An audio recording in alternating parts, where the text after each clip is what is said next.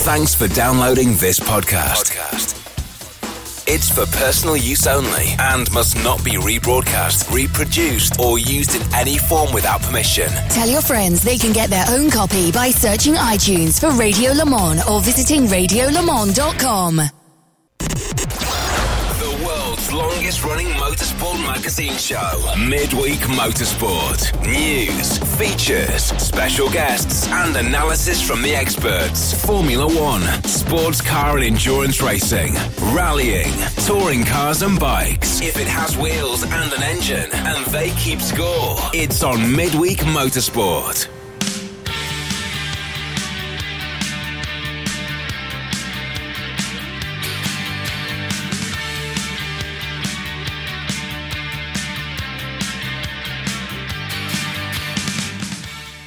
Hello everybody and welcome along to Midweek Motorsport Series 15 Episode 10.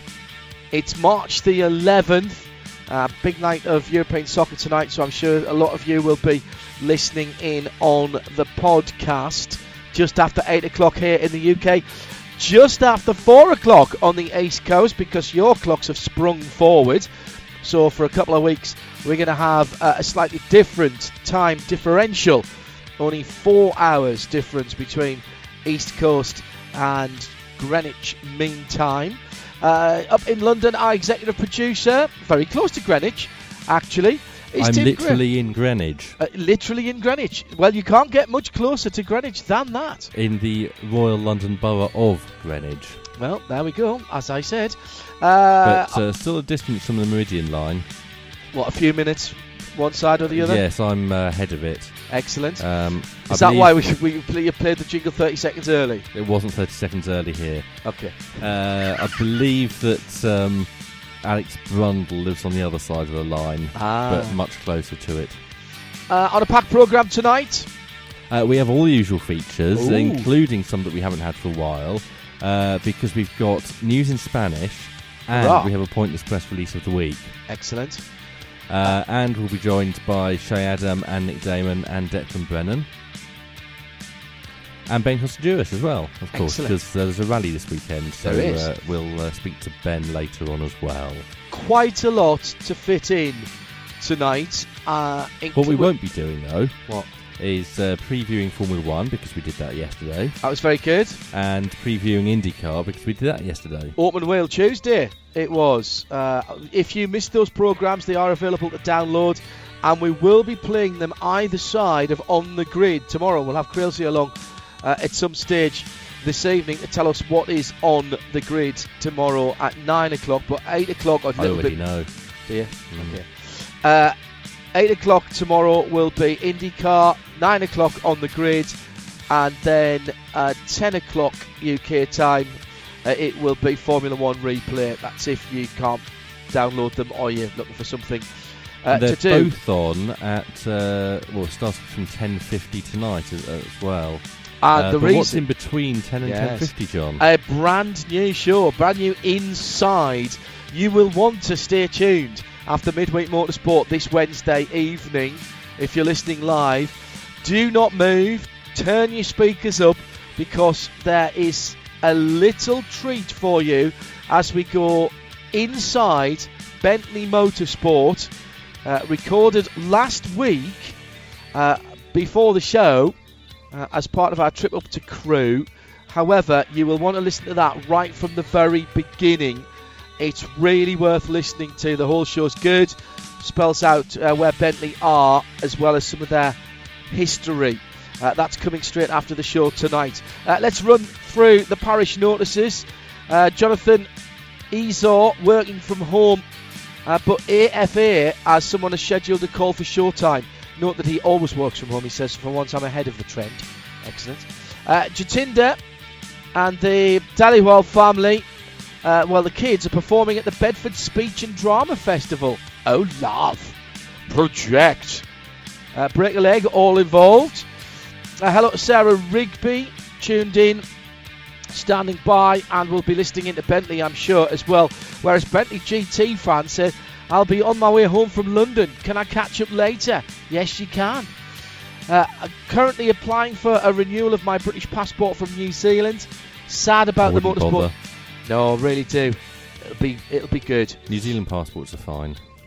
Sad about them. Only if you're from New Zealand, though. Well, yeah. Yep. Sad about the motorsport season so far with the virus, but safety comes first. Hope it slows down soon, says Chris Tipper. Kevin Payne listening live again tonight. He's delighted about that. Brody says, no AFAs. I own enough clothes to last a trip across the pond to Sebring next week. AFA from Josh Colback, who's stuck working a double, but that means more income and maybe a trip to Petit at the end of the season. Hashtag a boy can dream. Be a good one to go to, Josh. Chris Matthews listening live before my shopping trolley hauling work shift late this afternoon. Would love to travel to Sebring for spring break one year.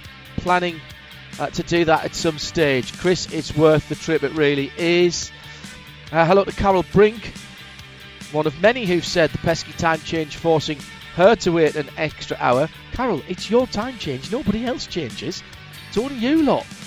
Hello to the crotch belt. They're not waiting an extra hour. They're waiting an hour less. No, they're waiting an extra hour. It's 4 o'clock in the afternoon instead of 3 o'clock in the afternoon that we start. Okay. Yeah. They're an hour closer to us at the Correct. moment. We can't get any closer, though, in case we spread the virus. The crotch belt says, tuning in live, at your disposal, ready to do your bidding, my lord. Excellent. Kevin Glass, AFA saving the podcast for the flight to Sebring. I'll be scrutineering for the WEC race. No cellular reception through the Canadian Rocky Mountains, so safe travels, everyone. Hello, Kevin, listening in whenever. Patrick Dron, listening in tonight. David Riley, AFA stuck in work. Podcast for the plane to Florida on Friday. Don't forget all of our preview shows and on the grid as well. Now, Richard Price, this is quality.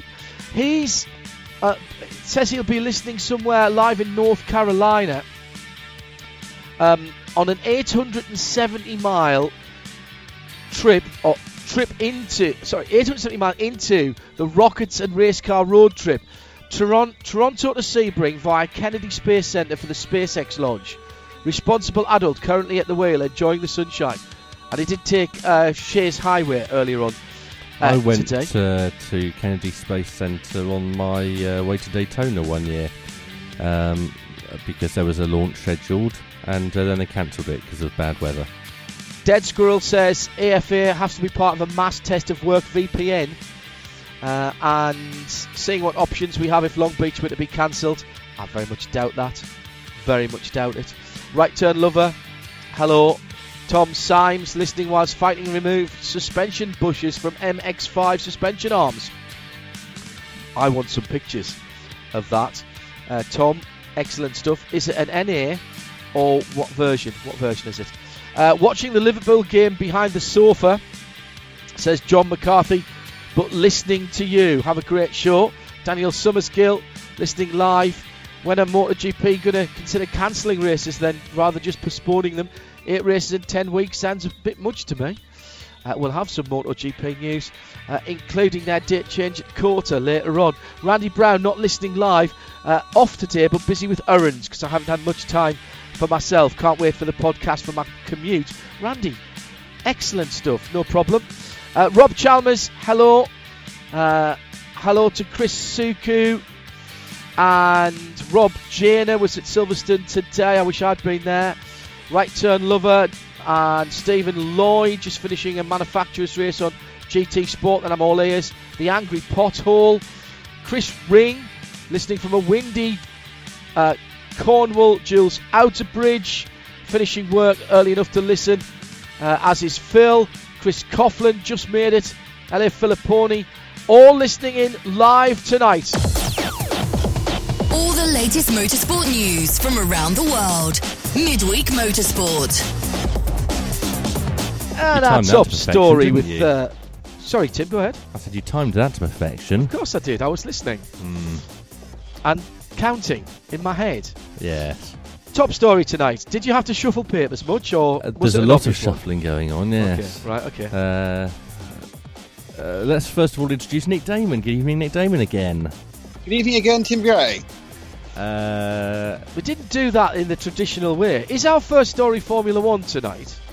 Our first story is Formula One. Hooray!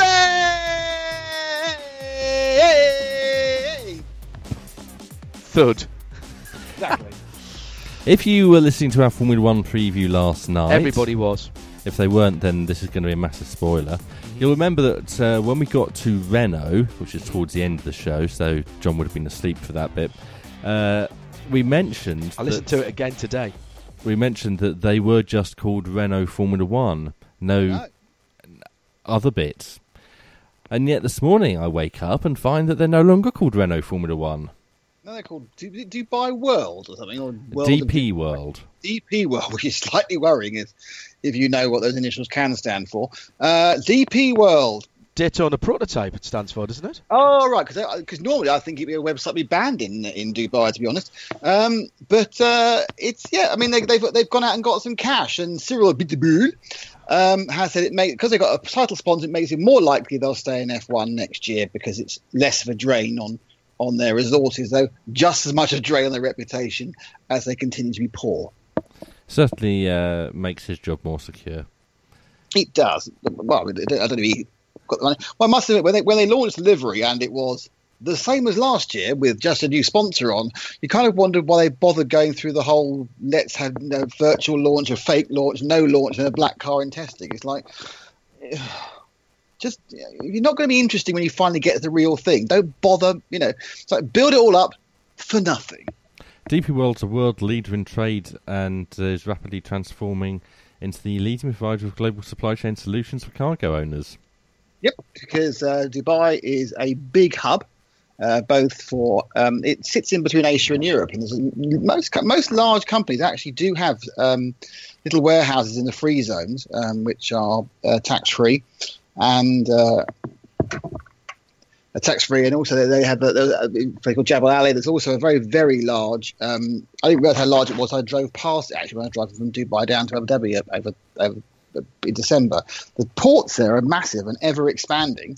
And of course, they've got a whole second international airport they're not using either, even though they're supposed to. So that's Renault's news. The FIA has issued a clarification to Article 11.5 of the Formula One technical regulations, but they haven't publicly released the wording of that clarification. Oh, ducked. Again, we're going to be very close to getting an R rating on this show unless we're careful. Ducts. Ducts, rear brake ducts. Do you know the person who designs the rear brake ducts at Mercedes? You tell me. No, because I do know them personally. Well, I might know them, but I don't know whether I know them. They're a very good friend of mine from the world of scale racing.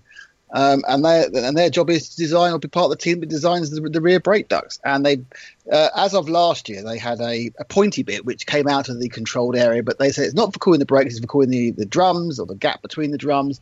That was accepted by the FIA, and then Red Bull moaned again and said, no, you can't do that. So the little ear on top of where the duct is has got to go. And so they're going to have to do a bit of hasty redesigning. To be honest, or just file it off. Well, I assume they're going to have one without there, and it's the fact of it is it's not going to be as serious losing it in Australia, where it's not super hot, especially with the race starting so late, as it would be if it had to do it in the middle of summer. But it's going to be a compromise of some sort. It's going to slightly compromise some of the airflow and everything else, but. It's interesting that the Red Bull have got very litigious, haven't they, recently? They decided they've broken ranks and basically just protested everything.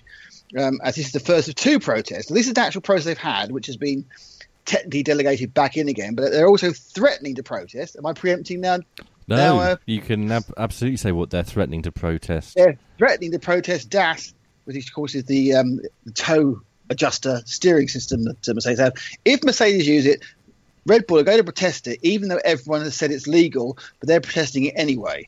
And so Sam Collins yesterday said it was legal. The FIA has said it's legal. Why would they bother protesting? That's just a waste of 250 Swiss francs or whatever currency that protest fees have to be submitted in.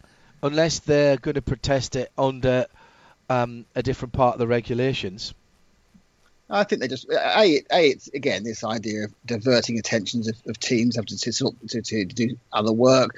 Secondly, they can't copy it because their chassis doesn't have the right. Even they thought it was a great idea, they couldn't copy it because the way their steering systems run out, their toe links, which connect the steering inputs to the actual hubs, are not in the correct position to be able to do easy auto tow based on a entirely manual system. It has to be manual. That's the whole point. It has to be controlled by the driver. You can't do it with a button or a switch. You can't do it hydraulically.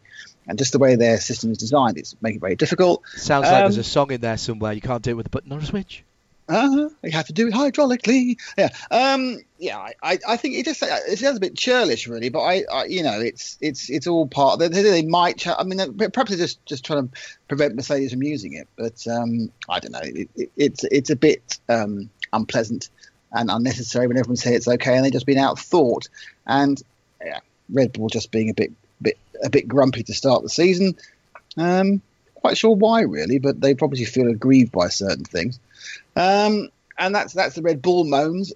We have the rumbling on of the Ferrari, of course the engine was legal saga. But we found out today it was actually Jean Todt who did the secret deal. Oh, really?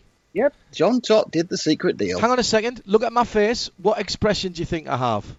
Well, he said there were three choices. Choice 1 was to forget about it. Choice 2 was to go to the International Tribunal. And choice 3 to do with this one, which was an agreement off the record. And he thought that would be the best one. And he did it off his own back. Well, I'm sure not off his own back, but it was his decision. And what did Bernie Ecclestone have to say about it? He thinks they should be done, doesn't he? And what does Chase Carey have to say about Bernie Ecclestone? It's a good job he's not at a Grand Prix because he's old enough to get coronavirus. No? Good point well made. He is. No, I haven't seen what Chase Carey said. Has he said he's just a trawlerman's son from Norfolk and nothing to us?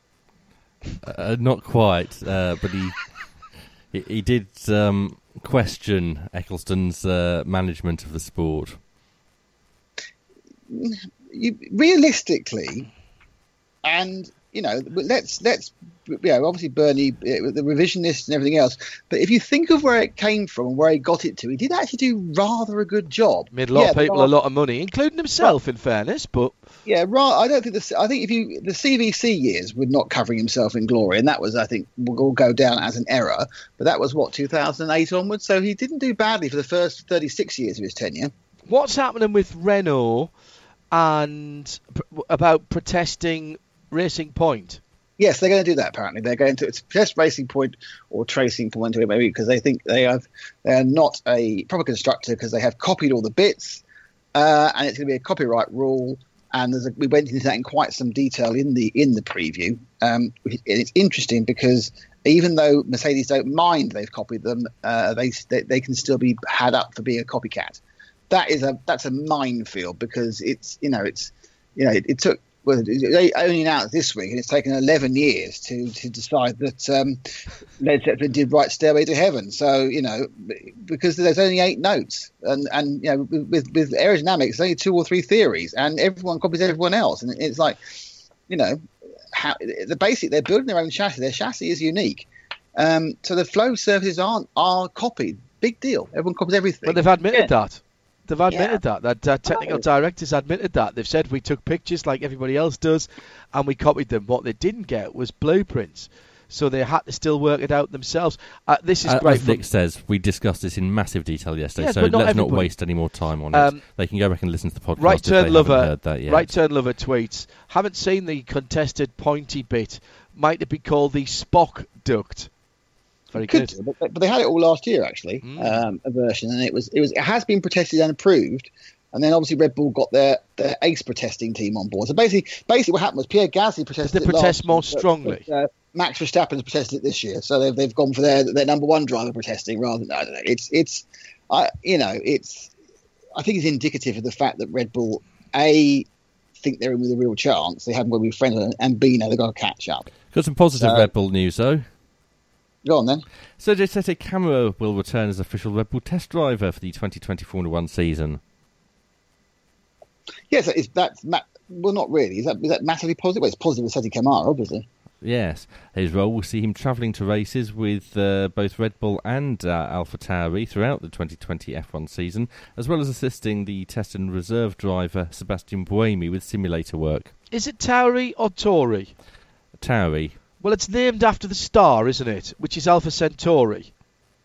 No, it's named after the clothing brand.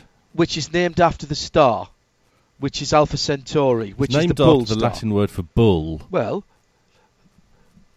after Right. No one knows how to speak Latin. Apparently, what I thought was it was a massively established European fashion house like Pull and Bear. Pull and Bear, who sponsor a lot of MotoGP stuff and just aren't very prevalent in the UK. When you go abroad, they're all over the shop. And you go, okay, right. like Benetton used to be. Yeah. Whereas Alpha Tauri, Tori, whoever they are, I think apparently they have one shop, don't they? It's all online these days, Nick. It's not. That's not how fashion works, Tim. I mean, I know none of us are really up with the kids on fashion front, but the whole point about it is the quick turnover of fashion. They were popping into H&M the whole time, and well, not anymore, of course. No one pop it anywhere. Before we move, sorry, go on. And the online retailers have enough problem are getting their fingers burnt because of the massive amount of returns. So yeah, but Alpha have one shop. That's it, and some trousers. Rob Janus says, "Won't it be good when the racing starts and the legal stuff stops?" And Nick Holland says, I'm not sure those two dates are the same. No, I'm not sure they are. John Tordin actually doing something, shocker. No, he's still after his Nobel Prize for road safety, don't forget. Apparently Rupert the Bear is going to present it to him. That's a very parochial UK reference there. Wasn't it a little squirrel in the UK? Tufty. Oh, it's Tufty, you're right. It was Tufty the squirrel. Well done. The Bahrain Grand Prix on, I'm not old enough, March 22nd before you were born. Held well before I was born. On the subject of which Johnny Palmer sends his apologies for absence. He's watching John Shuttleworth at the Arctics in Bromsgrove tonight. All right, excellent. Bahrain Grand Prix on March 22nd will be held without a crowd. Who's going to notice? Yes, no one. Well, they normally get 7 or 9 in. The literal tens of fans in Bahrain will be very disappointed that their tickets have been refunded. Am I right in saying that it has got the smallest amount of seats of any Grand Prix venue? I think it's only. I think no, Singapore's probably got fewer seats. Do you think? Yeah, I suppose that's a straight track. Possibly Monaco as well then. Yeah, that's a good point. I hadn't thought about that.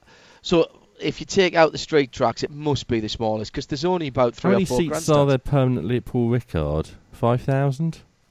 I know they do build extra ones. That's a good point as well. They throw a load of temporaries in, don't they? Yeah. No, I mean, the Bahrain Grand Prix. I mean, at least it means it should take place. I mean, even tomorrow, this weekend's Grand Prix is still a bit wobbly, isn't it? We won't be certain until they've actually started. It's going to happen. But Bahrain is pretty much, a lockdown country. It's pretty much clear of problems at the moment, and they're going to import no more. So that race should go ahead. And then we get into the who knows what the heck's going to happen run of coronavirus for everything, for every sport. F1, Vietnam, their visa regulations have got much, much tighter. It's going to take all the international fans out of it. Whether they'll make an excuse for the teams, I don't know.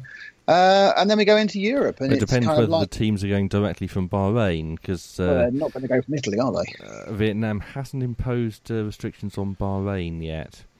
And that would be the sensible thing to do, and that would get the third race on. But then we're going to go into the European races, and do we just say, well, everyone effectively is a European team, so they're just travelling around Europe, it's fine, or is it going to be a situation where, there's going to start being issues? There's no borders in Europe, mate. Well, Italy have closed theirs.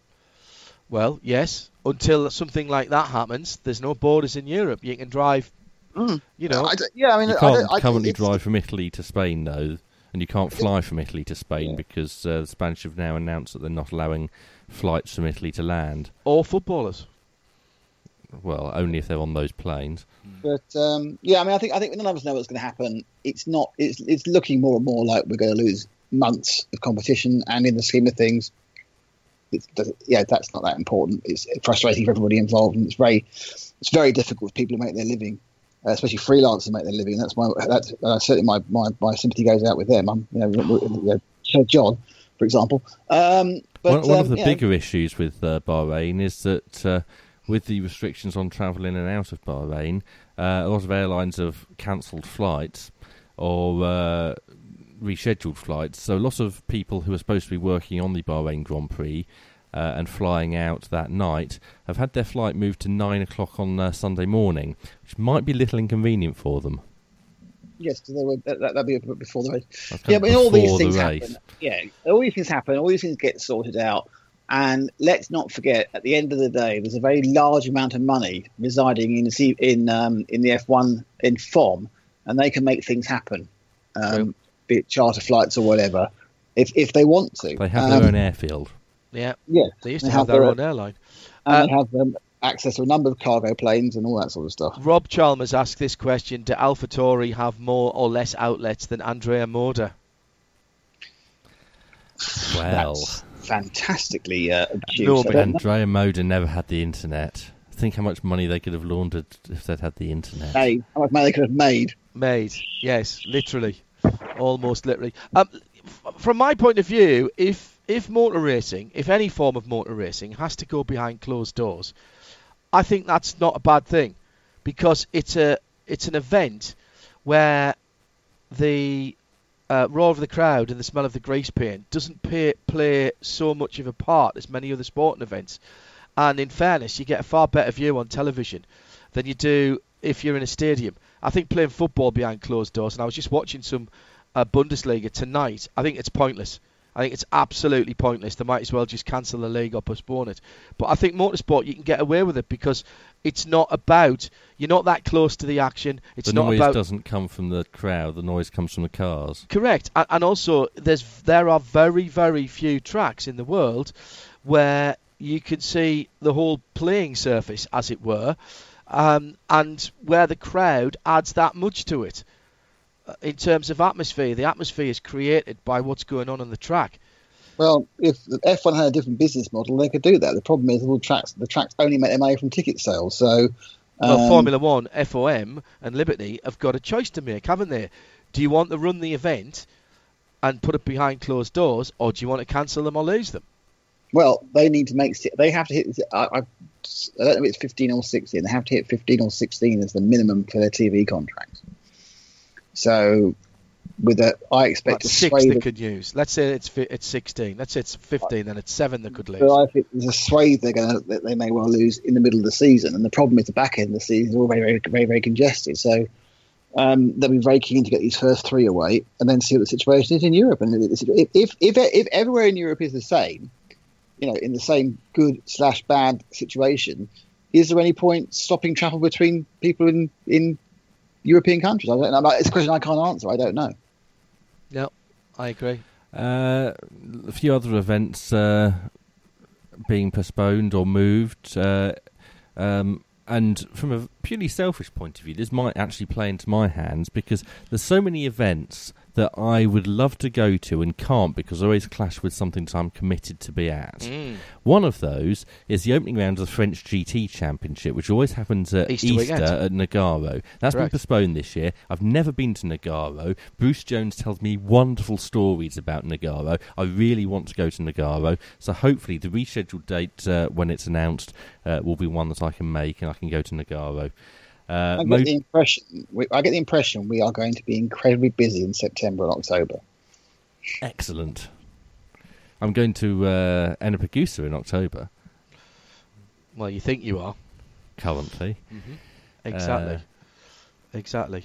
The Ferrari Challenge, they've postponed a couple of events, including a test session at Donington Park, which has been moved to Snetterton a month later, purely because they can't get the cars and people out of Italy. I actually, that was not a well-written release, that. No. I didn't understand that. So what they're doing is they're moving the test session to immediately prior to the first round, then? Yes. I see. I kind of guessed that's what it meant, but that's not what it said. Very, very vague. Yes. Okay. Yes, No, that's fine. The championship This is Ferrari Challenge is UK. obviously all based at Maranello. Yeah. And the cars, quite a lot of them are based at Maranello because it's all Clienti Corsi stuff, isn't it? It is. Absolutely so. We've had another MotoGP race postponed. This time it's Jakarta in Indonesia, which was due to happen the first weekend of June. No, that was not MotoGP. That was Formula E. Formula E. Is that not what I said?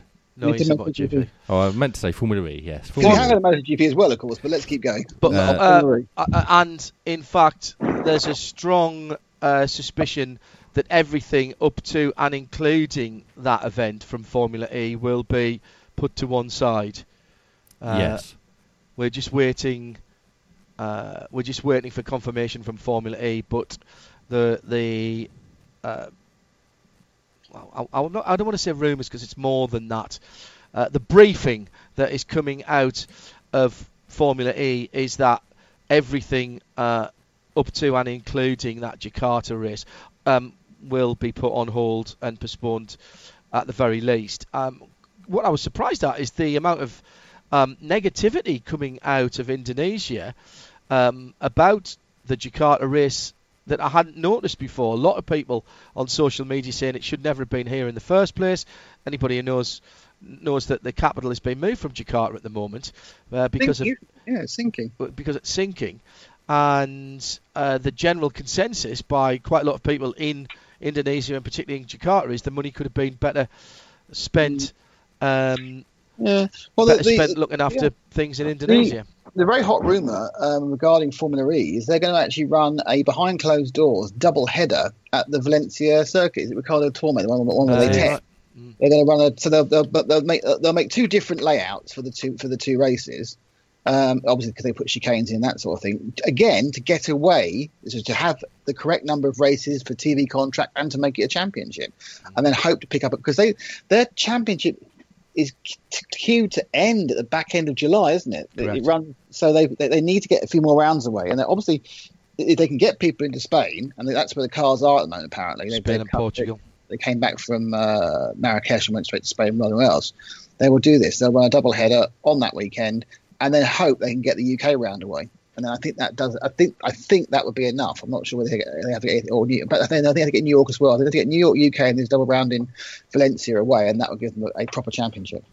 And I accidentally mentioned MotoGP when I meant Formula E, but MotoGP has postponed Argentina today. Argentina was up until a couple of days had no coronavirus, but unfortunately, of course, because MotoGP and the moto is based predominantly in Italy. If you ban Italians or make it difficult for Italians to get in, which is perfectly understandable at the moment, then obviously MotoGP has no choice but to postpone the race, and that's the reason that one got postponed, and that's been shoved right the way back to early November, I think, and there's going to be a triple header last weekend in October, I believe. Yeah, so they're going to go from Argentina to the rearranged COTA race. And I forgot one in the middle. But they're going back to back before they hit Valencia as the final round at the back end of December. And don't forget, it's not about countries who are banning Italians. It's about Italy not letting people leave. But there are countries that are banning Italians. Yes. But also, if anyone goes back home to Italy, they're likely not to be able to go anywhere from there. Well, possibly might not even be able to get back home. But don't forget the COTA postponement is down to a local edict by the Austin area, which also banned the very popular South by Southwest Film Festival. They personally didn't want any large gatherings. So that's actually nothing to do with anyone who's turning up at COTA, but entirely to do that they didn't want any large gatherings at that time. Actually, I think it was down to travel restrictions from Italy, is what COTA said. A number of people pointing out, of course, that the date that was in the MotoGP press release isn't actually free. It is the 24 hours of COTA, the Hankook 24-hour date from Creventic, which prompted a fantastic bit of back and forth on the Radio Show Limited Listeners Collective about how it could all be scheduled for the same weekend and what a great weekend it would be. Wouldn't it? And, well, it's a split race, so there's no reason you couldn't split it into 3 8 hours and have it over 3 days and use the rest of the time for MotoGP. if you really wanted to. And I can't remember who it is. I'm really sorry because I haven't got the Facebook page up at the moment. But somebody says, if it all runs on the same weekend, I'm backing Marc Marquez with a tenner to win the 24 hours as well. Which I said, yes, he'd probably do it on his own, using a relay of Moto3, Moto2 and MotoGP machinery. It sounds very much to us and to what's going on in the States and in Holland at the moment is there's a bit of horse trading, shall we say, going on at the moment. That was very much Creventic's weekend, which they were expecting to race on. So stay tuned for that one, I think is the best thing to say. And I'm sure that we'll hear from our colleagues at Creventic once a suitable arrangement has been drawn up. One more change, and that's to the Le Mans 24 Hours Moto. Yeah.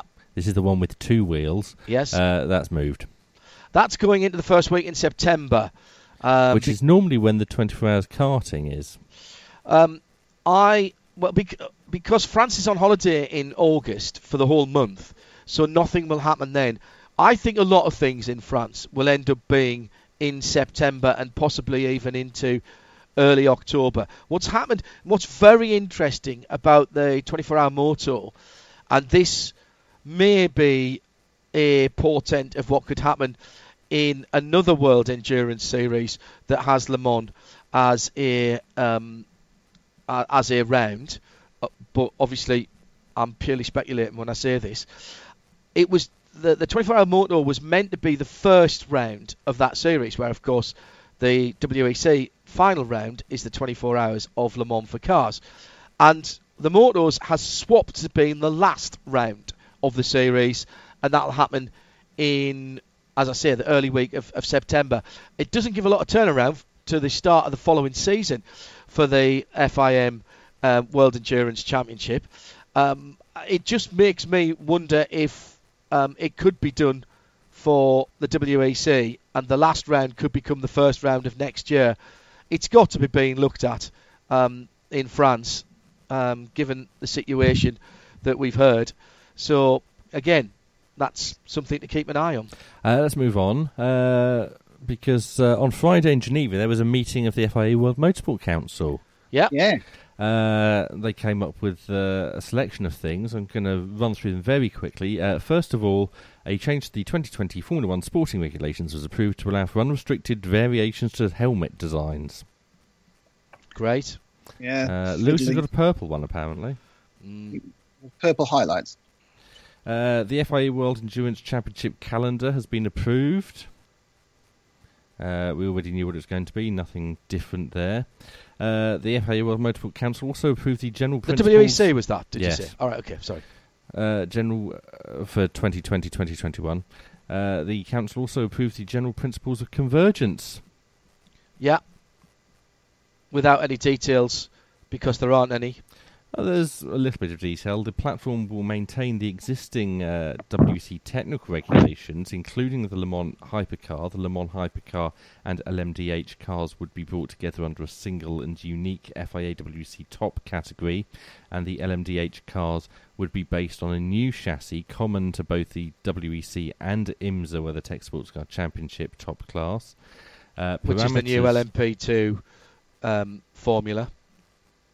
Parameters such as power unit performance, aerodynamic characteristics and weight will be aligned for both the Le Mans Hypercars and the MDH cars in order to ensure both will operate in the same performance window. What I'm hearing about that is that there's a likelihood, particularly with Aston Martin having put their car on hold, that the road-going version of Hypercar may not make it into the final regulations. And we'll hear more about that at Sebring next week. Next week, yeah. And by the way, there's no show next week. There is no show next week because there's just too much going on at Sebring. It just happens to be a World Endurance Championship practice session happening at the same time and on this channel. All happening at the same time. 4 different series that we're doing next week from Sebring. Yes. So get your fix. We'll be talking about them later in the show, and we'll run out of time if we don't get through this. So next, FIA World Touring Car Cup has got a revised calendar, which sees it not going to 2 of the continents it should have been going to, so it's just Europe and Asia now. Mm-hmm. Severe cost reduction measures will be introduced as well, with the number of races per weekend reduced from 3 to 2, and one of the qualifying sessions has been cancelled as well. And cars are indeed now inflatable, as Dex has just said. Really cutting costs. They might as well be. Number of changes. Will be on paper planes. Stop it.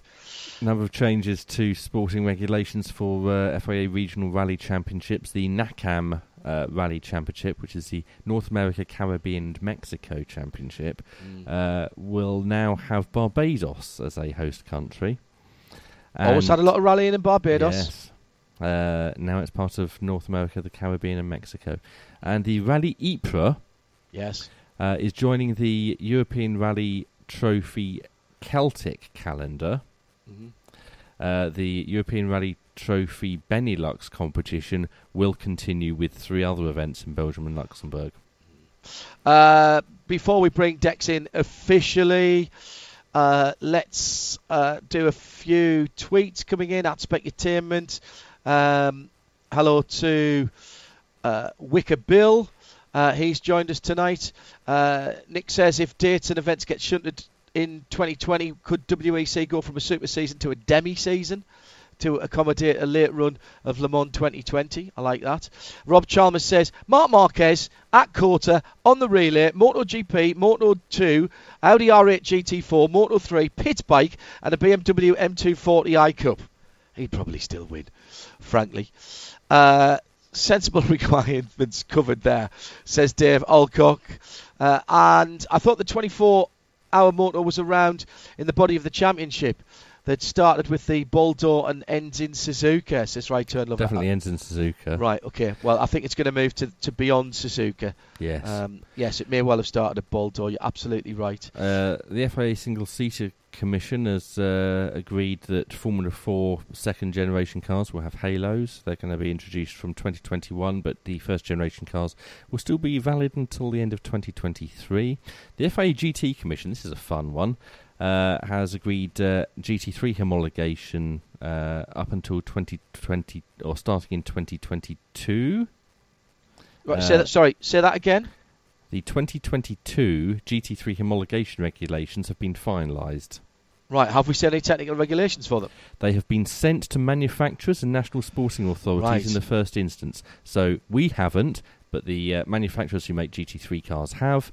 That is really, really important because they're the ones who've got to build these things. Well, no, it's really important because the talk from the GT Commission was that there was going to be a step change in GT3, going from a balance of performance formula to a technically regulated formula, and that would have made that will make a huge difference if that happens. And the reason for that is because the ACO and the FIA were looking at their own version of GT3 and based on a more technical set of regulations rather than just build whatever you want and then we'll BOP it, and so long as you bring it back the same every time then it's legal, which has worked exceptionally well for GT3. Yes. So that it's really important that we see those. I'll try and get hold of a copy of those. Find a friendly manufacturer who can leak them to us. The FIA Digital Motorsport Working Group has been renamed and given new status. Is now the FIA Digital Motorsport Commission, starting in 2021. And that concludes the good bits from the FIA World Motorsport Council. Let's bring Declan Brennan in. Hi, Dex. How are you?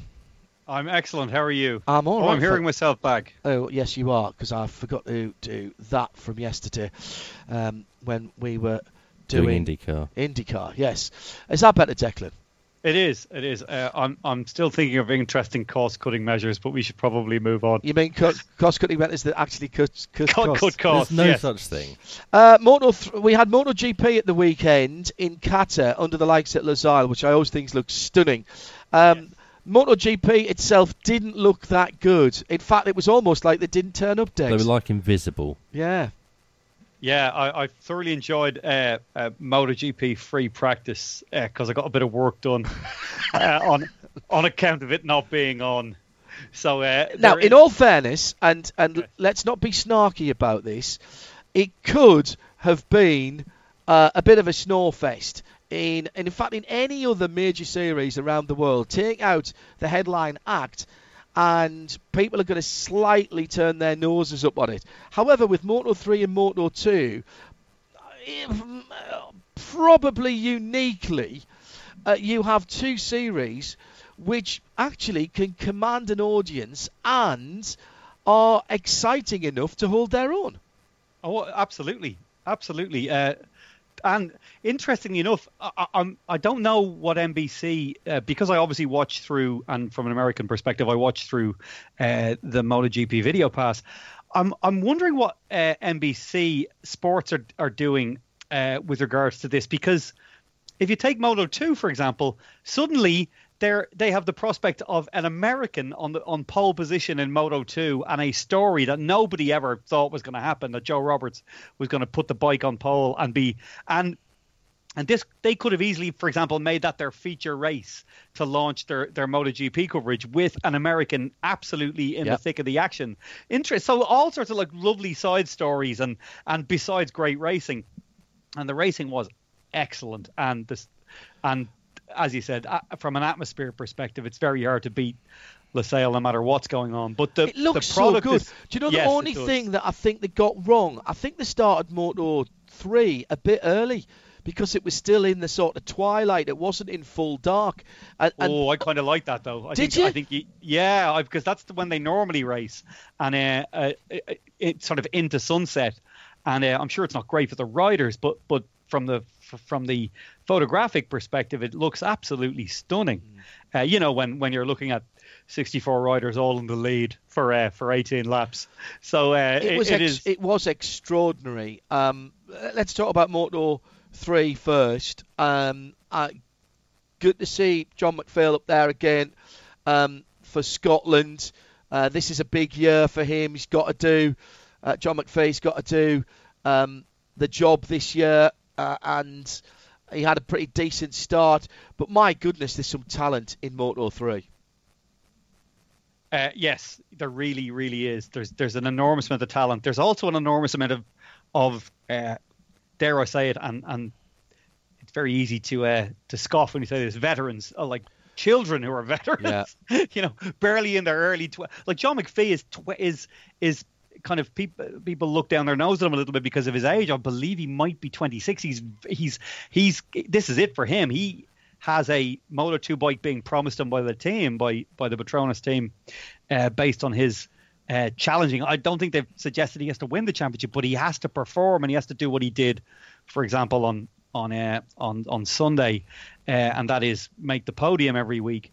But there are insanely good young riders in there. Guys like Dennis Foggia has just moved over to the Leopard team.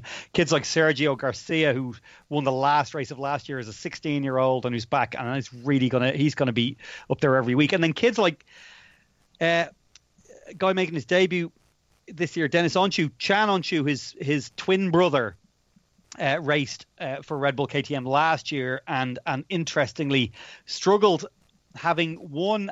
Here's a weird story. So he, on his debut, because of tire choice in Valencia at the end of 18, wins and blows people's minds as a 15-year-old. But with all that pressure, kind of the collapses in on himself, and he struggled last year. Interesting enough, everybody said, yeah, but Dennis, his twin brother, he'll be the real deal. So he comes in, qualifies 7th, finished 12th, but on his debut, really, really impressive. And when you pair that with the fact that Tetsuya Nagashima won the Moto 2 race, and both of them are proteges of Aki Yajo and the whole Red Bull KTM program, you kind of, and then you look at that in the broader picture in terms of the talent that he's picked out over the last few years, like Brad Binder and a certain Marquez. You kind of have to tip your cap to him and say that he really knows how to pick talent and he knows how to nurture it. That's the thing. And I know I said this in the notes prior to, but it's the thing that blows my mind compared to Red Bull and Helmut Marko, how they're like a sausage factory, whereas he nurtures talent. And like Brad Binder got a bike towards the end of 2019 that he could win on. They trusted him and he won on it. He'd had 2 years of struggling in Moto2 after winning a Moto3 World Championship. They never, ever questioned him. And look what's happened now. They now have a potential MotoGP star. They did the same thing with Nagashima. Nagashima wins this race, and we'll get to his race in a minute. But there was nothing, to most observers from last year with him running in the 1XOX team with Remy Gardner. There wasn't a lot to say, oh yeah, put him on a good bike and he's definitely going to win. That shocked everybody. Clearly it didn't shock Akiajo, who believed in him, put him in the team, and he goes out and he won and was going away at the end. When everybody else's tires were going off, he was getting faster and faster at the end. He was massively, massively impressive in Moto2. Yeah, and we'll stick with Moto2 as you moved onto it there.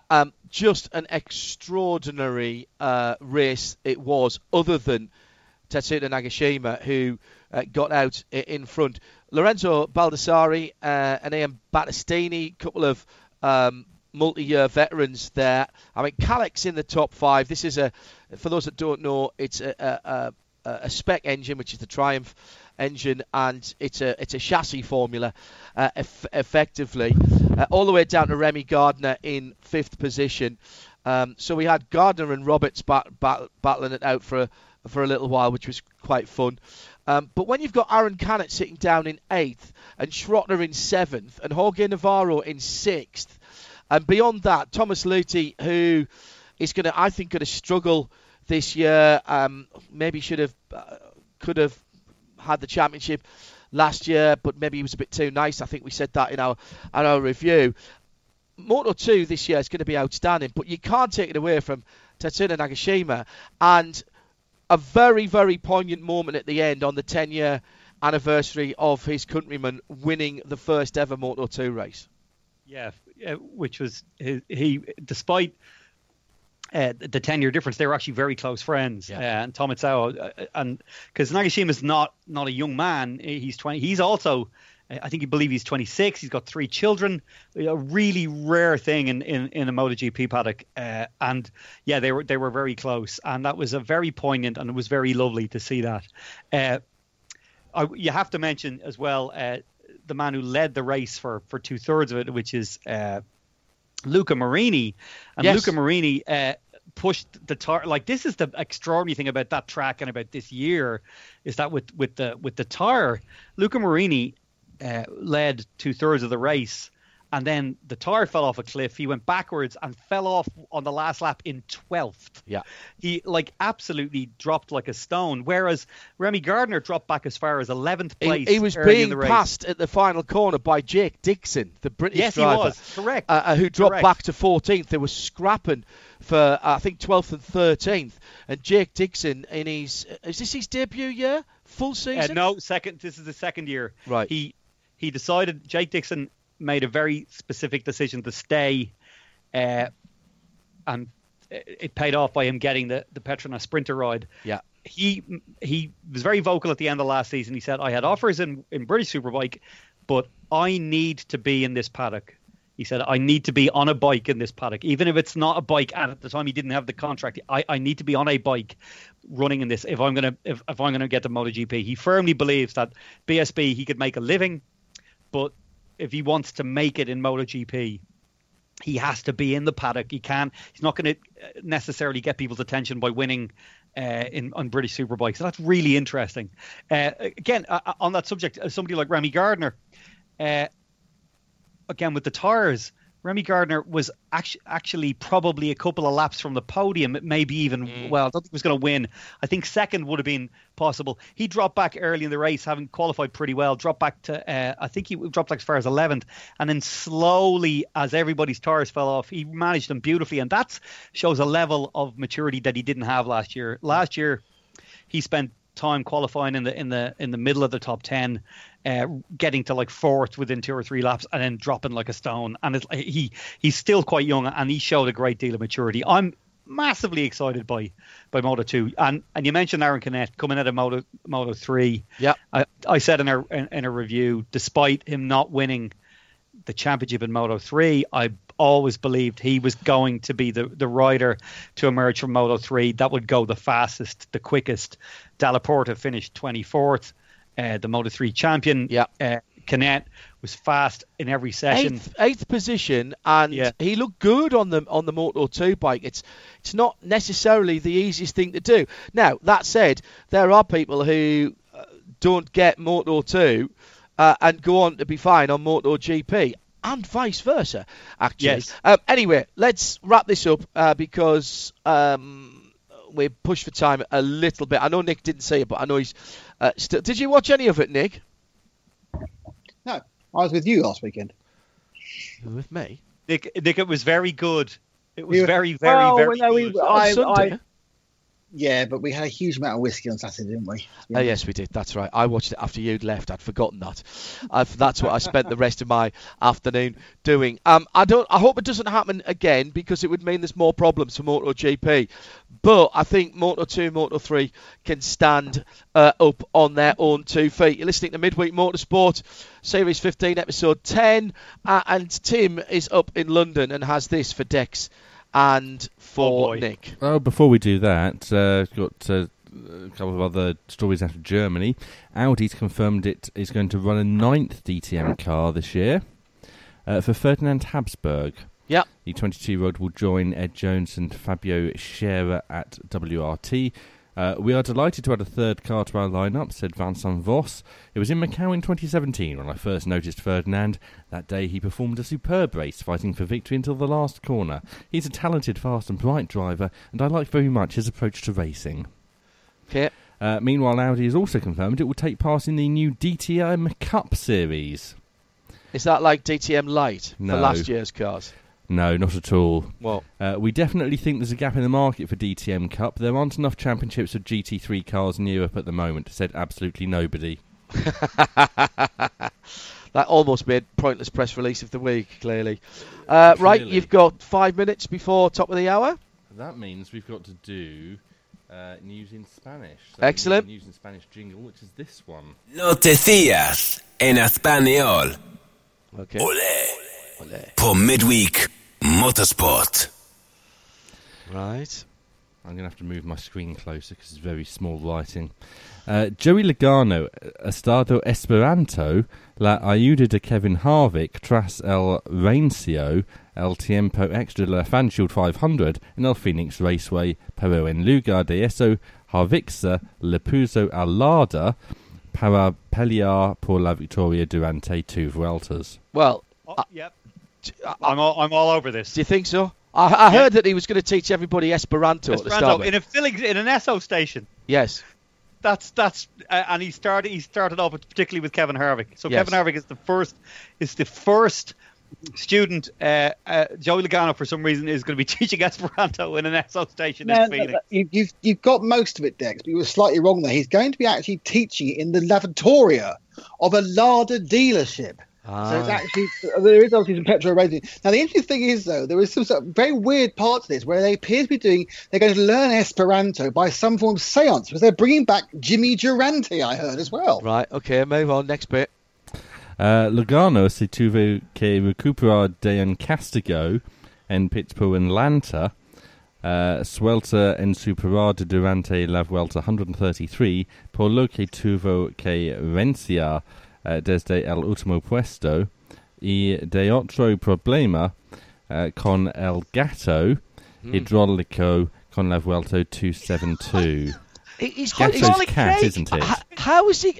Well, this is what happens when you're trying to make a cake without any carbs. This is a keto cake, and he's going to He's going to make a hydraulic cake, is what I got out of that, Nick. Well, no, also it's quite interesting. He was Go on, Nick.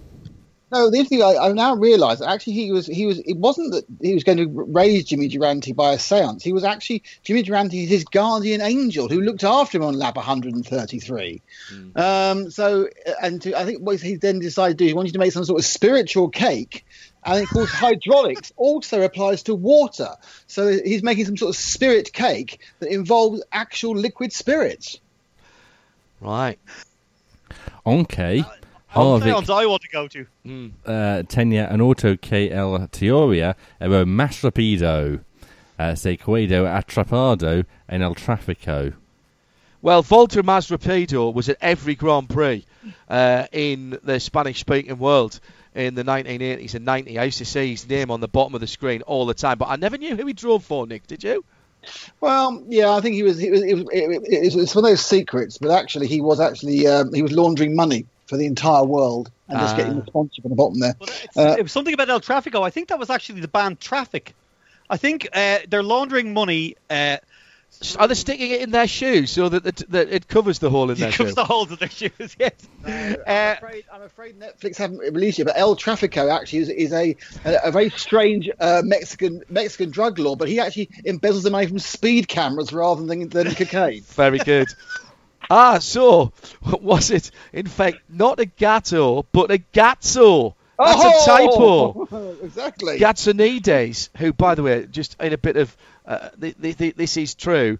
How dare he make speed cameras? He was a rally car driver, and he developed this. Anyway, it doesn't matter. And you wonder why I don't like rallying. Yeah, all right. Just hang on. So this is all. So there's a séance involving spiritual cake in a Lada dealer next to an SO. Which is you got El Tráfico, the Mexican speed camera drug lord, but of course it's Mexican Day of the Dead. It's the whole. Days, and so they decided of all the people they could bring back in history, they decided to bring back Jimmy Durante. Well, Jimmy Durante was actually requested by some of the other drug lords because they felt he might have a very large imbibing of the white powder. The schnoz. Moving on. Las NASCAR Cup Series regresa a la acción el próximo domingo en el Atlanta Motor Speedway con the Focus of Honor Quick Trip 500, 2 p.m. Eastern, por Fox. Well, I think that's self-explanatory, isn't it? They're going to have a Day of the Dead every Sunday. Simple as that. Yeah, well... I think they already do, in fairness, but that's... If you were to look at the median age of the fan... Right. So, stop that right now. Declan, thanks for joining us. And we'll say goodbye to Nick Damon at this point. Declan, we'll say goodbye to you for a little while as well. You're listening to... Bye, guys. Thank you. You're listening to Midweek Motorsport. It's exactly 9 o'clock in the UK. I've locked Mark in the shed, so I get to say, still to come on Midweek Motorsport. Yes, we've got Shea Adam, who'll be looking at Sebring with the WEC and, of course, IMSA WeatherTech Michelin Pilot Challenge, and if we've got time, the prototypes as well. That's coming up in hour number 2. We'll have more of your tweets, please. You've been busy tonight, despite the fact there's so much going on. At Specutainment, if you don't mind, for that. We've got more sports car news to come as well, and possibly a bit of IndyCar news too. But we'll start off the hour with Ben Constanduras on his way to Mexico for the WRC round this weekend. And before that, it's a little word from Richard Creel about On the Grid, which is tomorrow night here on RS1. Midweek Motorsport on RS1. It's sweeping the world. No one knows quite what to do with it or how it will end. That's right, On the Grid is back for another week, looking at motorsport with an Aussie approach. On the show this week, we're joined by Tickford Racing driver Lee Holdsworth as we count down to the next round of the Supercars this weekend in Melbourne.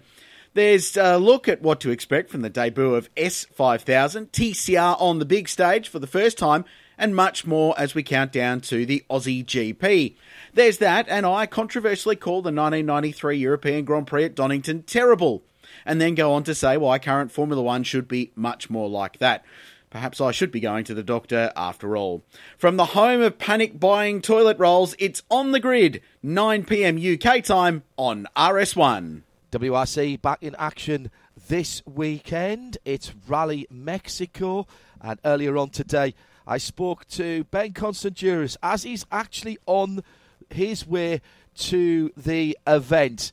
It's been a bit of a break since the last event in Sweden, which threw up a fantastic result for Welshman Elfyn Evans. So I started by asking Ben just how big a result that was for the young Welshman. Yeah, absolutely fantastic to have Elfyn on the podium, not only in Monte Carlo in third position, but then to grab the win. And he just seemed to be on a different level in Sweden. A shortened event, only 9 stages, less than 100 miles of stage action. But he was just able to switch it on straight away, which is what he needs to do on a sprint event like that, and perform much better than his teammate Sebastian Ogier, who just wasn't in the same league. And nobody was, to be honest. Kalle Rovanperä also starring in Sweden, managing to get himself onto the podium in only his second appearance in WRC in the Toyota. So all in all, it was great to see a different set of names on the podium, and really kind of sets us up very excitedly for a full-length 21-stage Mexico rally, which is always a tough one. In some ways then, Ben, does Elfyn come into this with Scott Martin, his co-driver, as the form driver? Last 3 results, first, third and sixth. He's got momentum at the moment. Last time in Mexico was his best finish there ever, with a podium finish in third. He's got to be the man to watch, hasn't he? Yes and no. I think once we get to Saturday, he'll be in a much better position, but Mexico is famous for having very soft roads, and Elfyn will go into the stages as the first driver on Friday. He will be followed by Thierry Neuville, who actually has the same points as him, but because Thierry will finish 6th in Sweden, he sits second in the championship. So championship order for Friday, Elfyn will go in first, and he will be sweeping the dust away for the guys behind. And there are some very quick guys later down the running order on Friday that will take big advantages out of Elfyn on that first day. I think Elfyn's going to be chasing the car. He'll be feeling weird in the car. He won't have the grip he wants. But then Saturday, depending on how well or badly he does on Friday, the car, I think, will come back to him, and hopefully he can recover across the Western weekend. Thierry Neuville in the Hyundai, of course, it's not one of his better rallies at Mexico. He's only been on the podium once in the last 3 years. All right, he was only one place off the podium last time out in 4th position. Couple of wins already this season, but he won't have been happy with his 6th on the last event this year in Sweden. Yeah, it was interesting to see some of the really experienced guys like himself and Sebastian Ogier struggling to get onto the pace in Sweden. Obviously, Sweden wasn't an ice rally as expected, although regulations said they had to use the studded tyre, so they were on the wrong type of tyre, if you like, for the muddy kind of Wales Rally GB conditions they were faced with, certainly on Sunday. And it just didn't click for Thierry or Sebastian, but for the younger drivers, they were able to find pace, maybe push the car harder, maybe take more out of the tyres, but because they had a tyre change after every stage, they didn't have to worry too much. This Mexican rally, Thierry has always struggled to find the feeling on the first day. Again, he's always been starting up in the top 3 or 4. He's never really got the car set up well for the Friday, and then he's been chasing it for the rest of the weekend. So let's see how Hyundai have counteracted that. Normally it's an understeer issue. Normally his front end doesn't bite in the soft conditions. So he'll be looking to try and lose as little time as possible on Friday so that he's in a good position for the remainder of the weekend. But certainly he's got 2 very strong teammates behind him in Oyt Tanak starting 6th on the road and Danny Sordo starting last on the road, as is this very interesting strategy that Andrea Adamo has for this season. Well, we'll talk about that in a moment after we've talked about Oyt, because it's been an up and down season, a down and out season in the Monty, of course. 2 second place finishes in his last 3 WRC events, but that big DNF at Monty didn't start this season well. He's only had 1 podium finish in Mexico, and that was the last time he was here. And In fact, of course, he had another big off in Mexico, which in some ways brought him to our attention. That was the lake incident.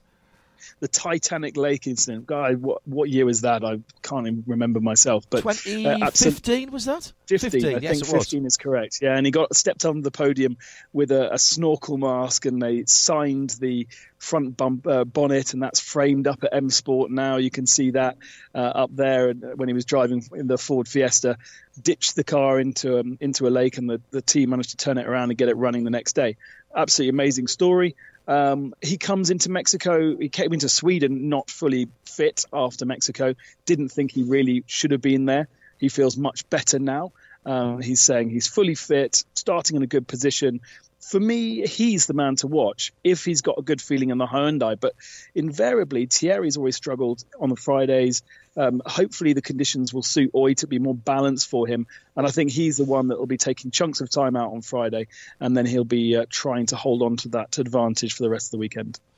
Well, you mentioned, Andrea Adamo's tactics of changing drivers.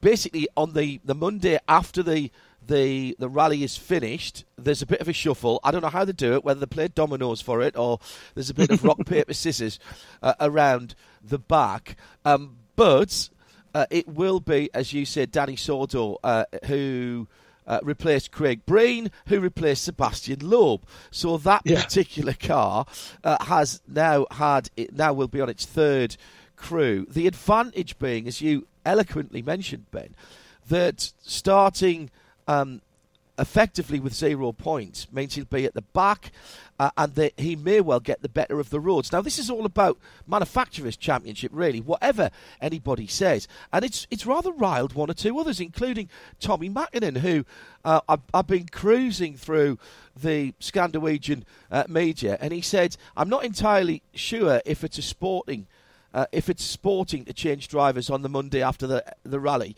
It seems a little crazy, but you play the game in the best possible fashion.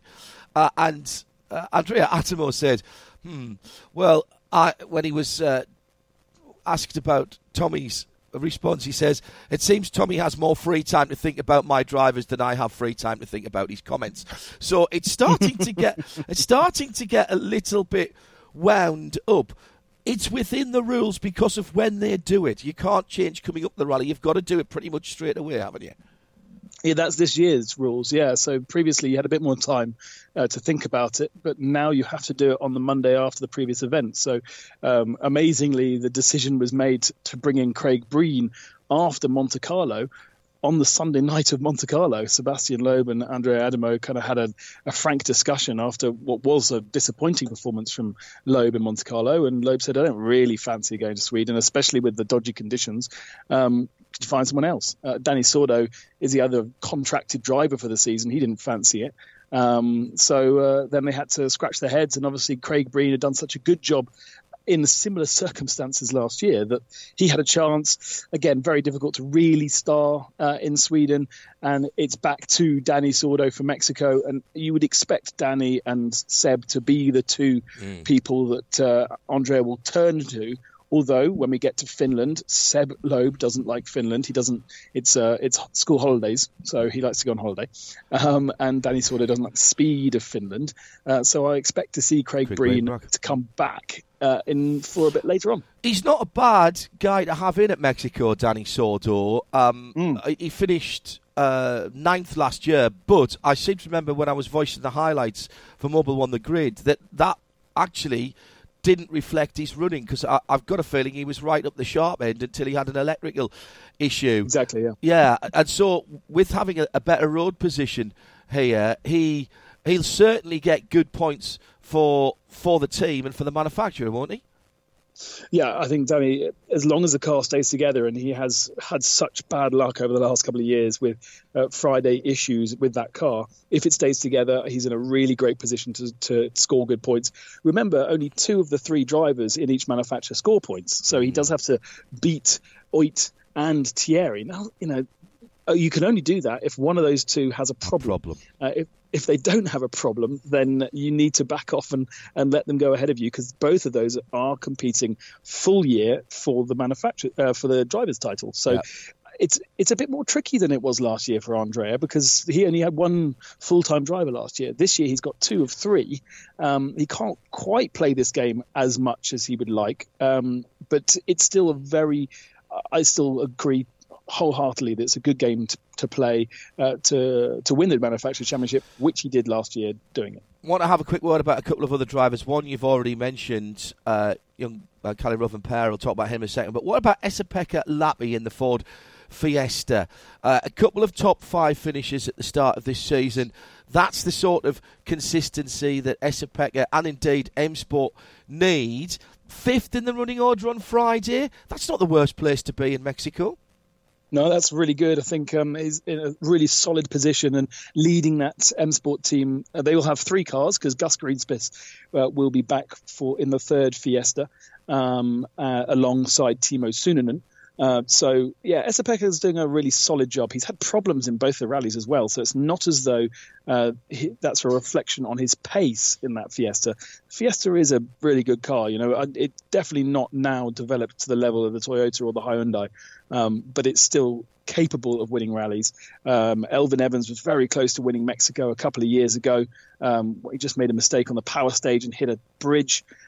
So there is the possibility of a Fiesta definitely getting on the podium, I think. Interestingly, though, the last couple of winners in Mexico have been Citroens. We don't have any Citroens this year, so it's that would be the favoured car, I think, with Chris Meek, if you may remember, winning a couple of years back by driving through a car park on the power stage, and Sebastian Ogier winning last year in the Citroen for his 2nd win at that point. So, yeah, I think the Ford is a good place to be. They've obviously got good running order as well. If they can stay together, and it's going to be rough, it's going to be hot, there's a lot of stages to get through. A lot of different stages, a lot of small spectator-friendly 2-kilometre stages as well as the longer ones in the mountains. So it's a really varied itinerary. It's going to be hot, and I can't wait to see who comes out on top. It might only be a small grid of a starting list of 9-10 cars, but it still provides fantastic action. And that's going to help Gus Greensmith, as you said, potentially get in the points.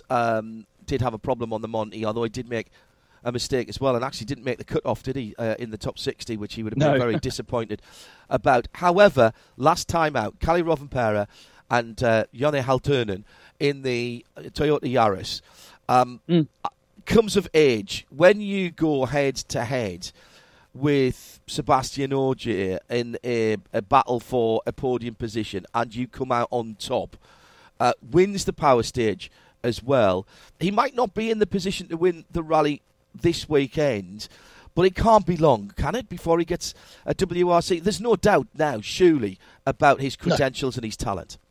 No, there was ever any doubt. He was a standout performer in WRC 2 Pro last year, and obviously great pedigree, always been a bit of a star.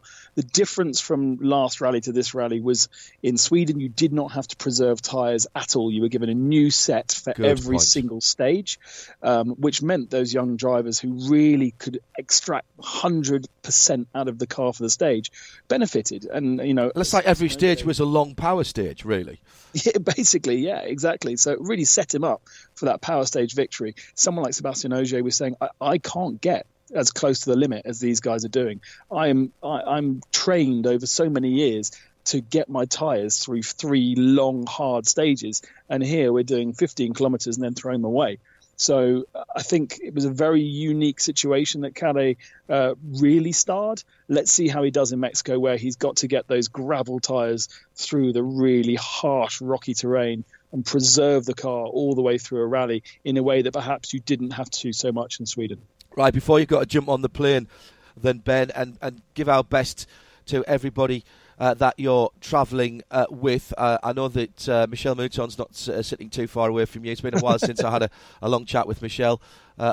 Always enjoyed her company on the Race of Champions down through the years. Head on the block, mate. Where's it going to be come the end of Rally Mexico? Who we're going to be talking about in glowing terms, and who do you think, if anyone, is likely to make a bit of a mistake and potentially dent their championship hopes? I think I did a good job of predicting last time You did? out. I can't remember exactly what I said, but I think I said Elvin was going to start. This time it's going to be an Oit win. I think this is the first time that Oit's really got a chance to win for Hyundai. The Hyundai package is strong. I'm not quite sure the Toyota's quite where it needs to be for Mexico, and I'm not quite sure Ford has got the performance. So let's go with Oit. And in terms of Elvin, because it's such a big story, and it is a big story for him and for the sport. In some ways, does he have to drive for the championship at this point? Because he's undoubtedly now a championship contender. So he's got to pick up points this weekend, hasn't he? Rather than do anything silly and try and go for the heroic. Even if he's off the podium, it's not the worst thing here. Yeah, exactly. It's the first time we've gone into a rally since 2001 with a British leader in the championship. I guess that would have been Richard Burns back in the day. So it's a momentous occasion for rallying in the UK in general. And Elvin's very good at picking up points when he needs to. If you look at the results from the early part of last season in the Fiesta, when he had a car that couldn't win, he still was there picking up 4th, 5th. So he's just got to stay calm on the Friday, make sure he doesn't make too many mistakes on the Friday, not lose too much time, although the car will feel horrible. He won't have the grip he was used to. It will be all over the place. Pick up enough points to stay in contention. Thierry's going to have similar road position and conditions, and so don't lose too much to him. And see where you sit for the next one in Argentina, which again is a massive gap between Mexico and Argentina at the end of April. So we'll just have to take it rally by rally, I think, in these early parts of the year. I just realised, by the way, we didn't speak about Sébastien Ogier. Who I know, but that's the season. That's the season, right? So far, I know, and I've just realised that as I'm scanning down through the points, and that's why. In fairness. 6 times a champion for Sébastien Ogier, but unless you go all the way back to 2012, when he was in the Fabia, I think the S2000, then this is actually statistically his worst rally. So haven't spoken about him, but this is actually him going into his worst rally. Could he be a little bit of a dark horse in the Toyota? He's got a decent road position, I suppose, but I just don't feel like the Toyota's really the right car to have in Mexico. Much shorter wheelbase, much more pointy, the kind of thing you do want on Rally Monte Carlo. That's where he should have picked up the points. That's where he should have kicked off his year. And by losing to Thierry Neuville, I think confidence was dented. God knows what he feels like having been beaten by Elvin Evans twice and Caleo Rovanpera once. A real reset is needed, I think. This is his last year. Tommy Mackina's been trying to get him to sign a different deal, but I'm not sure he's going to. So, yeah, let's see. He needs a big performance, definitely. I think I said statistically his worst rally, his worst season, should I say. He's good at this rally, and he's going for a 3-peat this year, 3 times a winner, and he's starting from the same row position that he had last year. I'm very envious, Ben. Good luck. Enjoy it. And thanks for taking some time out. And make sure you don't miss that flight. I haven't heard it called in the background, so I think you're going to be all right. I've got a few more hours to wait, yeah. Rob Chalmers on Twitter says, Vuelta Más Rapido always used to come to form right at the end of the race when he summoned his superpower and became Ultima Vuelta. Yes, very good. Very good.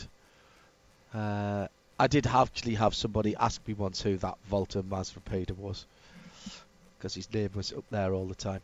I kid you not. Yeah. You're listening to Midweek Motorsport. That was Ben on his way to Mexico. That was earlier on today, as you may have guessed. He's midway across the Atlantic by now. Yes. He was sitting in the lounge at Charles de Gaulle when we spoke to him. At Specutainment, interesting bit of a discussion going on about something we were talking about with Shea Adam and Jeremy Shaw in the IndyCar preview. Aero screen versus Halo. Andrew Muggeridge says maybe it's just a case of getting used to the aero screen, but I much prefer the Halo. I hardly even notice it now. Aero screen looks too bulky. Interesting, says Dave Alcock. To me, the aero screen looks more naturally integrated into the lines of the car. Halo looks like an add-on rather than part of the design. Shows how aesthetics are so subjective. The aero screen to me makes the car, because it adds so much height, it makes the car look shorter. Yes. And one thing that I heard Will Power talking about was when he tested it in the rain, although he's not got the sort of constant fine spray coming up off the wheels anymore, he's now, and the screen itself clears the water really well. Unfortunately, all that water is going up into the corners. Yes. He's now got water dripping from the top corners into his lap. Yeah. And he suggested that they could probably do something to wick that water away so that it doesn't go into his trousers. Anybody who's had a 1960s sports car convertible will know the feeling, because frankly, even with the hood up, it would do that, but with the hood down, it was fine when you were going forward, but eventually it would just blow over the edges of the windscreen. If you missed the IndyCar preview or the F1 preview, it's a Super Thursday tomorrow night. It's a massive Thursday, starting just about 8 o'clock with the IndyCar preview. Then it's On the Grid.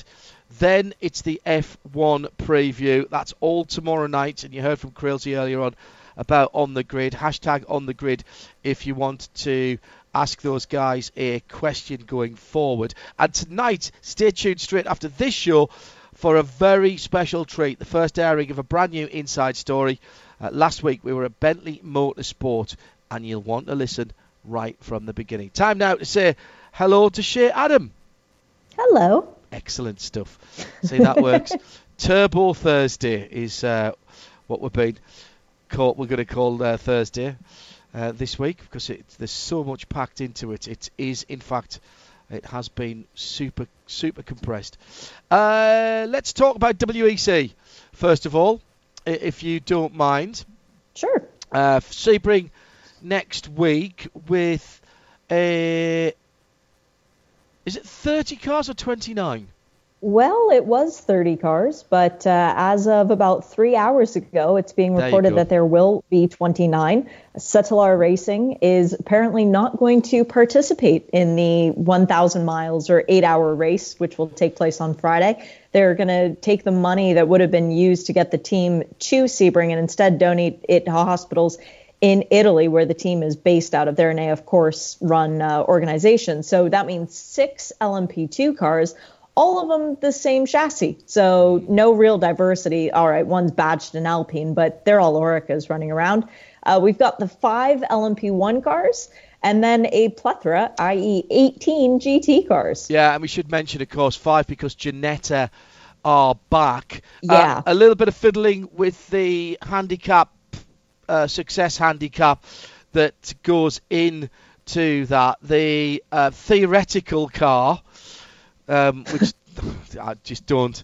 However, it should be tightened up a little bit at the front between the second place in the championship Toyota and the Seoul Rebellion. The Toyota that's still leading the championship is still going to be a couple. It's going to be 3 seconds a lap handicapped. I did do some reading about this, and I wasn't entirely certain how they were achieving this. With the non-hybrid, so the Ginetta and the Rebellion, it's all done on weight, whereas it's done by balancing the power on the hybrid. So it is slightly different, but it's a longer race. There's an opportunity to make more mistakes as well as anything else, as you mentioned. So 6 then of the LMP2s, as you mentioned. GTE Pro 7, and that means we've got Jan Magnussen and Mike Rockenfeller back against the might of the regular runners, and they've been helped out a little bit now that the FIA WEC have got a bit of data on the new C8R. Yeah, and that's going to be the first real test for the Corvette because they can directly compare the 3 cars that will be running, the 2 that will run in the IMSA WeatherTech Sports Car Championship as well, all on similar, well, they're all on the same tire. They're all running Michelin, but different compounds between the 2 series. So the lap times will not directly compare BOP as well as different tires, but we'll get a more similar idea between the different cars, particularly where the Porsches stack up against each other in WeatherTech and in WEC, and where the Corvettes do as well. Interesting also to note, John, that out of all these 7 GTE Pro cars, two are running third drivers, both of those being the Ferraris, with Daniel Serra jumping into the 71 and Sam Bird coming into the 51. I think I got that the right way around. Might be the other way. But those two manufacturers, two cars from the same manufacturer, the only cars that are running third drivers, as opposed to last year when we saw a third driver thrown into one of the Aston Martins, and both of the BMWs also ran third drivers. Which way did you say it round? It's Serra, Pagidi and Collado in the 51, Bird, Molina and Rigon in the 71. Perfect. Is that what you said? No, it was the opposite of what I said. Sorry. I didn't mean to pick you up thank you. On that. But yes, that's how. Now, in GTE AM is going to be a battle royale again. Listen, we had a great P2 battle at the Circuit of the Americas. We had a great GT and GTE AM battle as well. Ben Keating, second race in America on the bounce in the Purple People Eater. The wins number 57 with Jerome Blake-Mullen and Felipe Fraga. And as a complete contrast to the Pro cars, it's all three driver teams there. And did I read that the Dempsey Proton 88 car is back as well? The 88 car, so far the only driver I've seen listed against that one is Thomas Preining. So I'm not sure who the other two car drivers in that car will be. But as far as I can tell, there are 7 drivers who will be doing both the race on Friday and on Saturday. Ben Hanley, Philippe Albuquerque, Daniel Serra, Ben Keating and Jerome Blake-Mullen, as you just mentioned, Nicholas Nielsen, which is a name we'll get back to in a moment, and Matt Campbell. But the other big story out of the GTE AM class is MR Racing. The Ferrari, which has been shared by Ishikawa, Beretta, and Cozzolino, will not be driven by Beretta this weekend. Instead, it's Com Ladogar who's going to be stepping into that seat. Oh, wow. Okay, I hadn't picked that up. Yeah, I hadn't picked that one up, if I'm honest. That's very good. It's going to be a tough race. We start our coverage on Wednesday, which is one of the reasons we don't have a Midweek Motorsport next week. Yes, I'm going to say that again. No Midweek Motorsport next week because there simply isn't room, not even with liquid soap and a large shoehorn. I mean, you're struggling to find liquid soap now, aren't you? I've got plenty. Thanks very much. I'm using vodka instead. Oh, sure. Yeah. As a mouth spray, it's really good. It's terrific, isn't it? Absolutely terrific. It's alcohol based. I mean, that's fine. It makes sense. Yeah, absolutely. We start on Wednesday. The cars are actually turning up later on this week, and there's a test this weekend for FIA WEC. They'll be scrutineering on Friday at Sebring, and in fact, quite a lot of stuff was there earlier this week when you were passing by. Yeah, there was. I stopped in on Wednesday, coming back home from Tallahassee, needed something to clear out the sinuses. Yeah, last week. And there were already tents that had been erected. Marion's Hospitality was in the process of being raised. Wow. The barn was going up. But there were a lot of shipping containers that were sitting down in the WEC part of the paddock, completely abandoned and waiting for someone to come love on them. Now, there are official test sessions that take place at the beginning of next week. I think it's Sunday and Monday that they're allowed to run. But at the end of this week, John, there's an unofficial test for the WEC over the course of 2 days where they're allowed to run part of the track. They don't get to run the full circuit, but they can effectively go out, shake down the cars. And it's not full days worth of testing. It is an abbreviated window of time. But still, for these teams and cars who haven't seen a track surface since Circuit of the Americas, it's very valuable track time. They are on track March the 18th. Is that next Wednesday? Yes, but they are out before that. Let me see if I can find the schedule again, because I was just looking at it, and they actually were talking about load-ins beginning on the 7th of March, so quite a few days ago now. The Tuesday, let me think. Here we go. Private test day is Saturday and Sunday for the WEC. But there was on-track testing on Monday, this Monday gone by. That was from 8 a.m. to 6 p.m. And then on Tuesday, which was yesterday, from 8 a.m. to 5 p.m. with a 1-hour lunch break, those involved turns 3 to 14 only. So a very much shorter version of the circuit. And on Saturday, as you say, that's this Saturday, March the 14th, 9 to midday, 1 till 5. And then Sunday, March the 15th, 9 till 12, 1 till 5 again.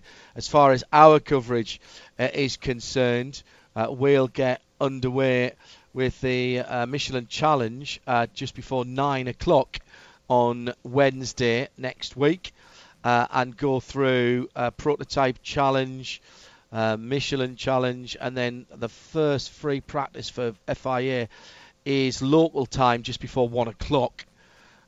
Just after the second Prototype Challenge. It's a pretty packed schedule. I take it FIA WEC are in on their back straight semi-permanent pits now, correct. I suppose you would call them.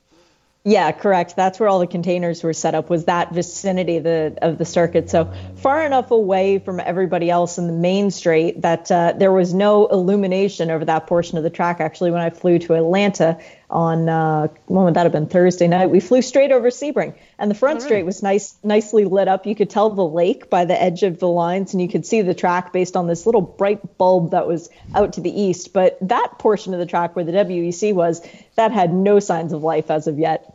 And as far as you mentioned the drivers doing both, Philippe Albuquerque's already said this week just how difficult that is going to be. And you can't underestimate that. There was a few drivers did it last year, and these are fit professional athletes and race car drivers. But it's often been said that even 12 hours at Sebring is worth 24 hours most other places. And these guys effectively are going to be doing 20 hours of racing.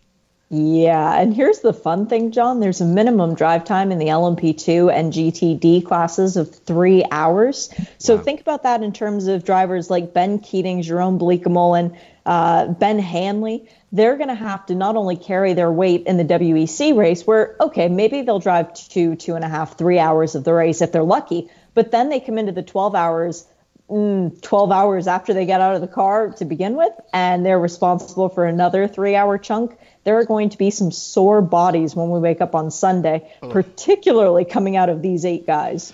And it should be mentioned for the WEC, before we move on to the IMSA classes, that the WEC race is Friday this year again, but it starts at midday through till time certain 8 o'clock, because I don't think we'll get the 1,000 miles. Will be short even if we go full green, but that is a bit of a change which helps all the officials and track workers out. That does mean that the IMSA classes, and let's move on to those now, they move earlier in the week. So we've got Prototype Challenge and also Michelin Pilot Challenge, as well as the big show, which is the Mobil 1 12 Hours of Sebring for the WeatherTech Sports Car Championship.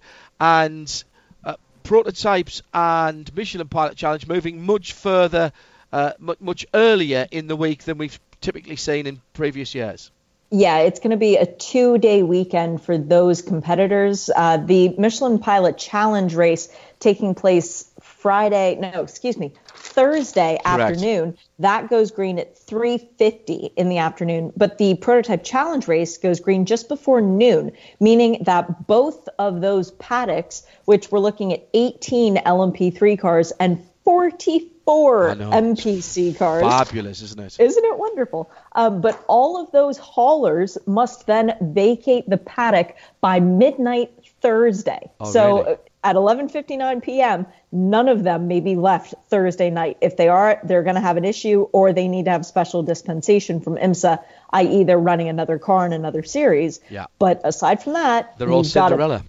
Exactly. You've got to get back before the carriage turns back into a pumpkin. As far as a quick word about the Prototype Challenge, anything of note there for the LMP3 cars?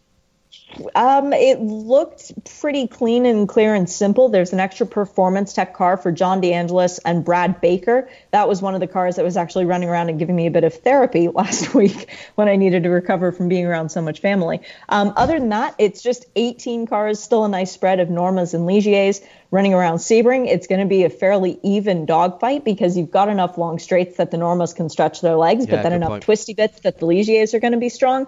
No clue who's going to win this one.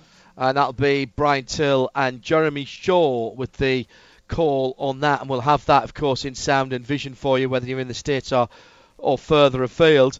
The Alan J. Automotive, the Alan J. Automotive Network 120, which has a massive 44 entries. Let's look at TCRs. A creditable 15 entries here. We were positing at Sebring how many we might at Daytona, how many we might get for the full season, and wondering how many of the cars that we'd seen. Well, the bulk of them have become, it would appear, full season entries. What have you spotted in the 15 TCR entries in the Michelin Pilot Challenge entry list? We are down a couple from Daytona. Our Canadian team, Tooth, that made such a splash at Daytona, they are not back. We've had a couple driver lineup swaps. Fast MD with their second car finished second at Daytona, but neither of those drivers is back. It's Tyler O'Connor and Mike McCarthy. Cool. I have to admit, I don't know either of those names. They'll be driving the number 32 Audi. By the time we get there next week, you'll know everything about them.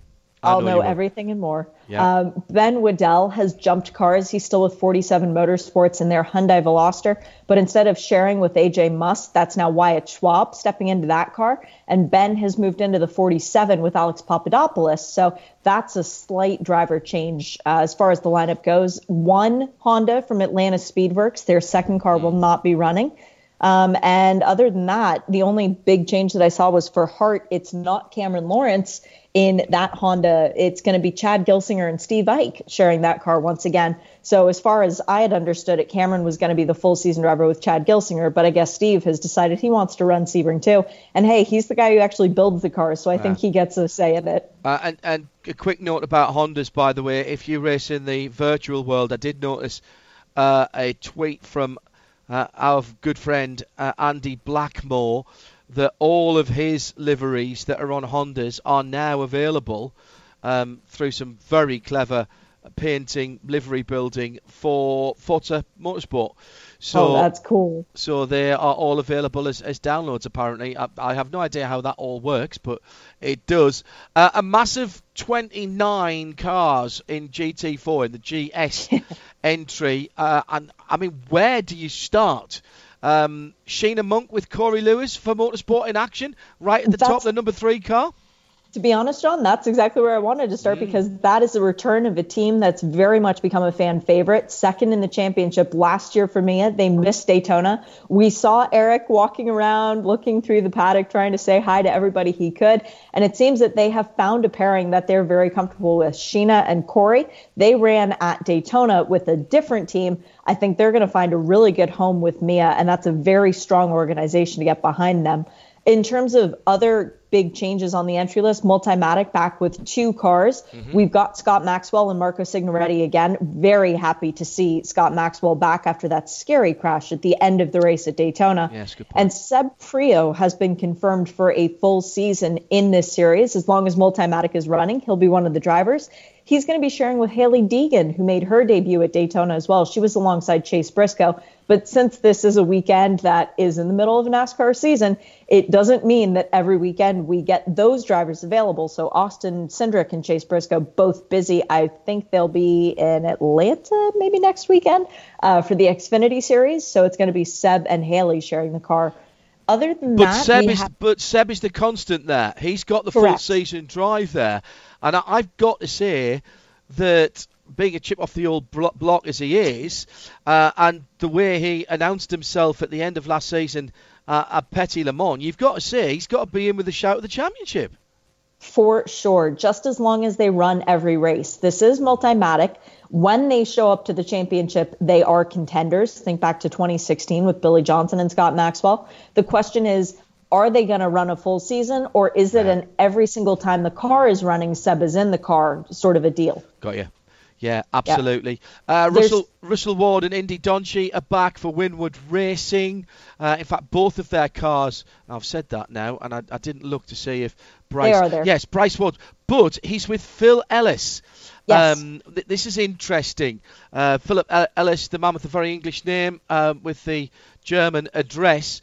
And by the way, a little, as we're plugging ahead and trailing ahead for shows, we've got an inside story from HTP Winwood in Germany that we recorded a couple of weeks ago. That will be playing out on RS2 IMSA Radio next week during that Sebring run when we're in between sessions. There's not a lot of time we can squeeze it in, but keep an eye on the schedule on radio-show.co.uk. So Phil Ellis drafted in there. That's an interesting one. He came into the team at Daytona where they had their second place finish. Correct. Bryce finished second and Russell finished third. So that means that they are second and third in points respectively for the 57 and the 4. So it's really good to see that his impact has been a positive one so far on the team. That being said, Christian Hohenadel, who was the full-time driver last year, he was still in the paddock at Daytona. He's still hanging around. He is still a part of that team, even if he's not driving. Christian is now running the HTP Winwood operation in Germany, in Altendietz, in Germany.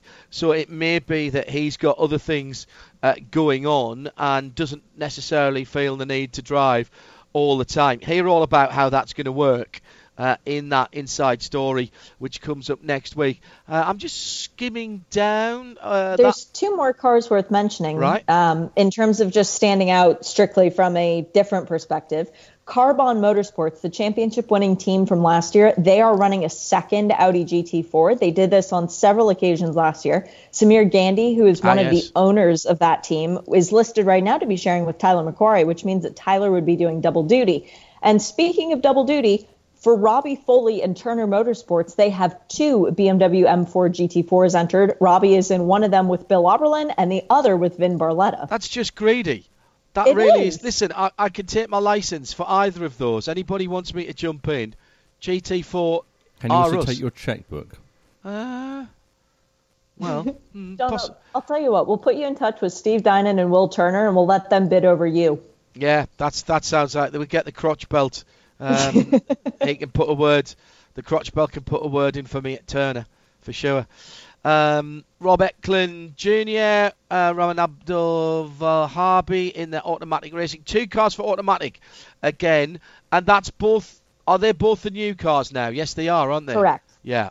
Yeah, the 99 is a full season entry for Gary Ferreira and Chris Wilson. They ran a handful of races last year, but it was announced before the season began that they're going to be at every round this year. And then Rob Eklund, the team owner, jumping in with Raman, who, again, fairly local driver. He's done quite a few races at Sebring now. That's not the car I'm expecting to win, in all honesty, but those are two of the guys who are going to come out of this weekend having enjoyed it the most. The big show is Saturday. It's the Mobil 1 12 Hours of Sebring with a respectable 37 entries. A lot of people had raised eyebrows about the entry list at Daytona, but 37 what are likely to be full season entries then through to Road Atlanta, and that's pretty good. However, a couple of points on the rules before we move on. There was something that really irritated me during the qualifying at Daytona, and that was that cars could go straight out to the fast lane. They didn't need to stop in their pit boxes. That has been rectified. The thinking behind that was before the season began, Race Control decided that they wanted to put something in place to make it uniform for all of the series as they go through qualifying. Unfortunately, the message was relayed that they should all go straight to the fast lane or have the option to go to the fast lane instead of all cars in all IMSA series going to their pit box before qualifying begins. Okay. The reason this is important is because cars doing better in the championship have better pit boxes Therefore, you can get out on track sooner in a qualifying session and get a better chance at a clear lap. Well, and you've earned that by your championship position. Correct. There was a bulletin issued last week that has now rectified that. Cars must not line up at the pit exit and must go only to their pit boxes at the start of a qualifying session or for any session stoppage until the green flag is displayed again. So now, everybody, you got to go to your pit boxes, and I'm really happy that IMSA did that. And in fact, that's been a rule. The rule for doing that after a stoppage for a red flag, that's caught people out before. It has. Think back to Belle Isle a few years ago when both of the Mazdas fell afoul of that and lost a chance at getting a pole position when they had been the fastest cars. So it is something that's very relevant, and that's something that could come into play if people haven't seen that bulletin. That could wind up biting them. The other thing that I really wanted to point out is that the minimum number of drivers for Sebring is 2 if you are in DPI and GTLM. The maximum number permitted is 3. Now, why do I bring that up? Because we have a car in GTLM with 2 drivers.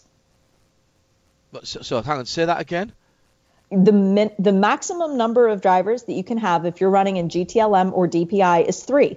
On the entry list, you see every single car with 3 drivers. Yep. There is one car that has 2 drivers running in GTLM. That is Risi Competizione. Right. They are allowed to do that. Okay. You may run the 12 hours of Sebring with 2 drivers if you are entered in the pro classes. Wow. Well, that's tough. Yeah. That's tough. And that means does that mean that you've got to be a bit careful with, is there a rest? There's not a rest period, but there is maximum drive time. Correct. There is not a rest period. There is a rule that you may drive no more than 7 hours total of the race and no more than 4 hours in any 6-hour period. Now, here's the other spicy part of this, John. The 2 drivers involved are for Risi Competizione.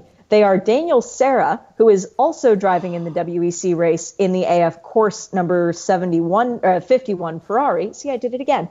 And Nicholas Nielsen, who's driving in one of the GTE AM Ferraris.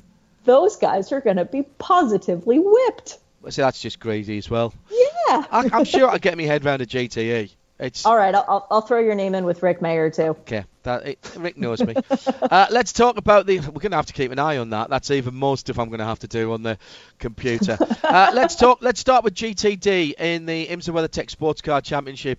A healthy looking 17 entries for that. What have you seen? There's only one car out of all those 17 where all 3 of the drivers have won the race before. That's the Paul Miller Racing Championship leading Lamborghini. But additional cars to this category, the WRT Speedstar Audi, that's got Mirko Bortolotti, Rolf Venetian, and Daniel Morad sharing that car. They were 3rd at Daytona. All 3 drivers have been very strong at Sebring in the past. They're looking to be good once again.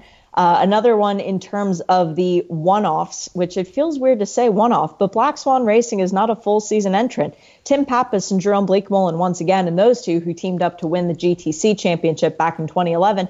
They're joined by Larry Ten Voorde, a guy who drove with Bleakmullen and Keating in 2 rounds of the World Endurance Championship, but he is making his debut in IMSA this weekend. Also got PPM back with their Lamborghini. They are the only TBD on the entire entry list. More on that in a minute because we do have another driver position open. But Brandon Godovic and Mark Vame listed against that car. The Aston Martin is back. Roman DeAngelis sharing with Ian James and Alex Riberas, the car that was the last place finisher at Daytona. They were out running around Sebring last week trying to shake down the car, learn the car, and find a good setup for Sebring. It should be a long one for them. Rahel Frey joins back with Gear Racing, even though Tati Calderon is listed on the entry list. Rahel was with the other 2 ladies, Christina Nielsen and Kat Legg, about a month ago when they were testing at Sebring. So she will be sharing that car. And we've got the lone grasser in the field, the endurance only. They're doing the Michelin Endurance Cup for Richard Heistand, Stein Schothorst, and Frank Pereira. So those are the interlopers to the regular championship hunt people. Well, Grasser have got the GRT Magnus car as well, of course. Yeah, and they run gear. So they are a 3-car organization. Yes, but the 11 is only doing Daytona, Sebring, Watkins, and Petit. Yes, yeah. I see what you mean. Pfaff Motorsport looking pretty strong again with Dennis Olsen, Zach Robichon, and Lars Kern. So effectively 2 Porsche drivers there. GT Le Mans, 7 entries. You mentioned Risi back with Nicholas Nielsen and Daniel Serra. My goodness, they're going to be sore and tired. Yeah. The 911 and 912 once again have their regular endurance drivers plugged in to them. So that's Matthew Jaminet in the 912 to join Earl Bamber and Lawrence Vantil paired up for the season. And Matt Campbell, who's still only listed as a gold, isn't he? Yeah, and he's doing double duty. He's in WEC as well. Yes, that's true. With Nick Tandy and Fred Machiavecchi, Connor De Filippi, Bruno Spengler, Colton Herter, BMW 25, 24, John Edwards, Chaz Mostert, and Jesse Krohn. So a battle of the Aussies there as well to keep. Yeah, how about Chazzy coming back? I did not expect to see that on the entry list. In all honesty, I thought it was going to be Augusto Farfus once again. But Chaz Mostert making his Sebring debut, so this means he'll have run Daytona, Sebring, and Petit Le Mans, the only races he's ever done in the U.S. That's not a bad trio. And, of course, the 2 Corvettes as well, with Nicky Katzberg joining Jordan Taylor and Antonio Garcia, and it's Marcel Fessler in with Tommy Milner and Ollie Gavin. So none of the Corvette drivers doing double duty, but I think some of the team members will be. So that is the endurance for them. That's typically what we saw last year with elements of the 3 and the 4 car getting together to run the WEC car. And I think from what I've heard from Dan Binks and the team, that's going to happen again this year, Shea?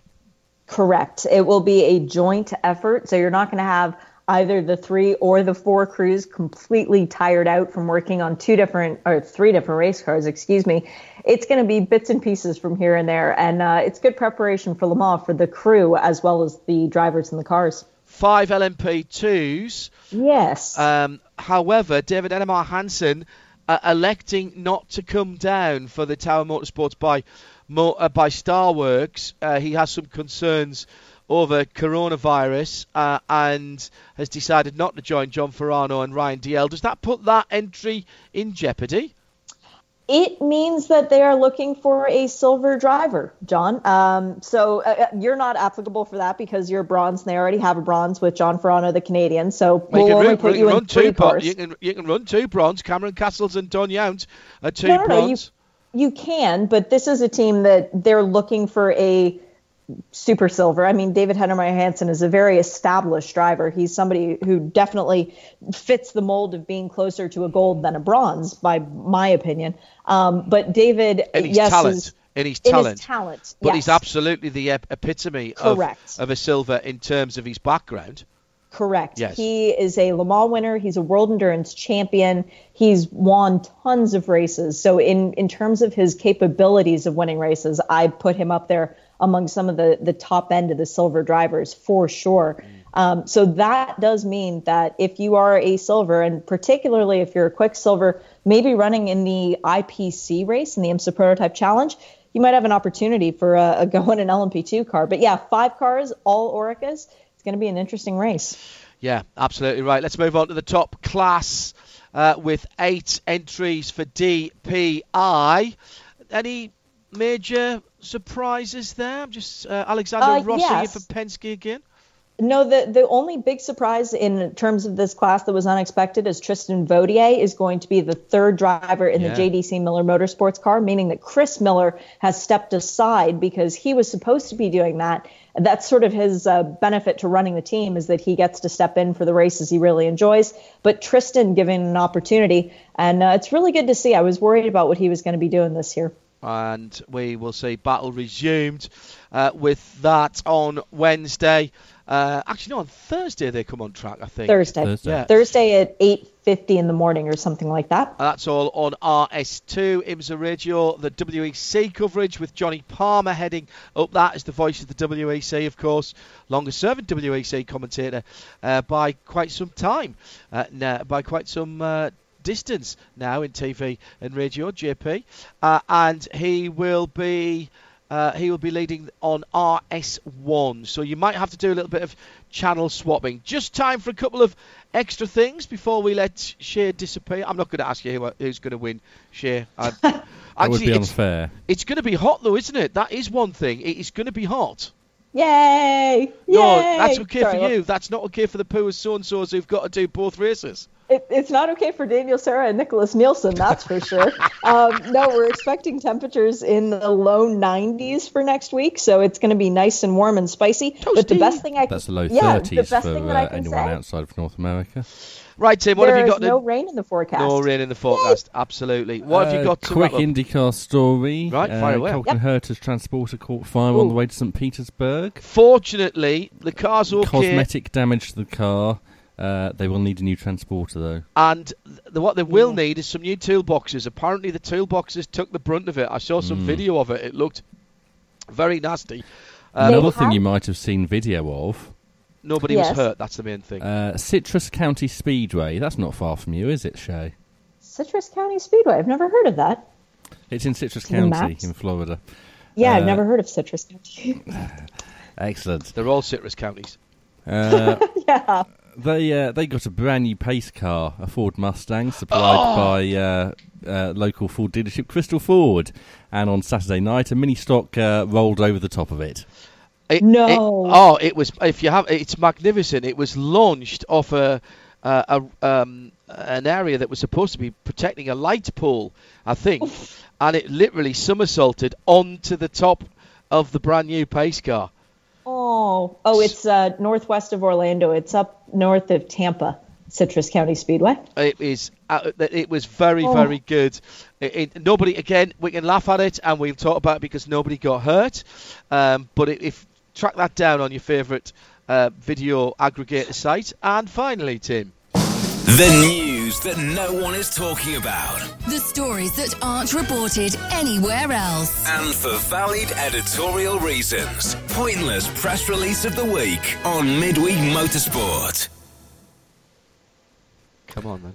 NASCAR Yes. and Blue Emu Emu? have announced a multi-year agreement designating the company as an official partner of Martinsville Speedway. As part of the agreement, Blue Emu will serve as the entitlement sponsor of NASCAR Cup Series spring events at Martinsville Speedway, with the Blue Emu Maximum Pain Relief 500 debuting under lights on Saturday, May 9th. That is a fantastic... That is second only to the brilliant Pork the Other White Meat 200, or whatever it was. Blue Emu's integrated NASCAR approach will take centre stage at Martinsville Speedway under the lights, said Frank Kelleher, Senior Vice President and Chief Sales Officer of NASCAR. Combining the massive reach of NASCAR with fan-sponsor loyalty provides partners an attractive platform to grow their brands. Not living in the US, do I take it Blue Emu is some kind of pain medication? We'll come on to that shortly. I've never heard of Blue Emu, but I'm home May 9th if you'd like me to go to Martinsville and investigate. In addition to the Martinsville Speedway race entitlement, Blue Emu will actively engage fans at NASCAR tracks across the country by providing product sampling opportunities. Arthritis pain relief cream. Yeah, don't preempt anything. The NASCAR fan base has been a strong and loyal customer of Blue Emu, and we believe they help us to grow as a national brand, said Susan Gregory, CEO Blue Emu. The highly anticipated Blue Emu Maximum Pain Relief 500 at Martinsville Speedway, debuting under the lights, will highlight our track partnership and provide a new opportunity to showcase our products and engage with consumers. The Blue Emu product line is the #1 selling emu oil brand in the United States. Emu oil? Yes. How'd you get oil from... I don't know. Let's not even go there. As part of the NASCAR agreement, Blue Emu's Maximum Pain Relief Cream is the official pain relief cream of NASCAR, and Blue Emu's Continuous Spray is the official pain relief spray of NASCAR, and Blue Emu's Patch is the official pain patch of NASCAR. I love the idea that they're going to do sampling opportunities. If you're in pain at a NASCAR track... Yeah. This could be really beneficial for you. But if you're not, does somebody kick you in the knee before you get... Yes. If you're a NASCAR driver and you're involved in a big shunt, you're going to go to the Infield Medical Centre, they're going to spray you with some Blue Emu oil, they're going to put a patch on you and then send you out again. It's just I brilliant. really hope there's nothing in that's on the banned substance list, or else this could get really ugly really Blue fast. Emu products are made with real emu oil. What is apart from pretend emu oil? And lidocaine. Synthetic emu. And lidocaine. Lidocaine. Yeah. Lidocaine. Oh dear. They also announced a partnership with the Major League Baseball organization, They do, so this really could get fun. They're the official pain relief products of 7 different Major League Baseball teams. Oh, wow. Oh, my goodness. I don't think that's a pointless press release of the week, but I do think it's one of the funniest ones we've ever had. Thank you, Tim. It's all the medical-related NASCAR ones. Do you remember that one that had that long list of side effects and contraindications? Yes. Yes. Yeah. Very good. I want to go back and listen to that someday. Debuting underneath the lights, yes. Obviously. As we have been tonight. As we have been tonight, yes. Otherwise, I would have been able to see to press the buttons here. Thanks to Shea Adam and to all of our contributors this evening, particularly to Ben Consagiris, to yourselves who have been tweeting like mad this evening.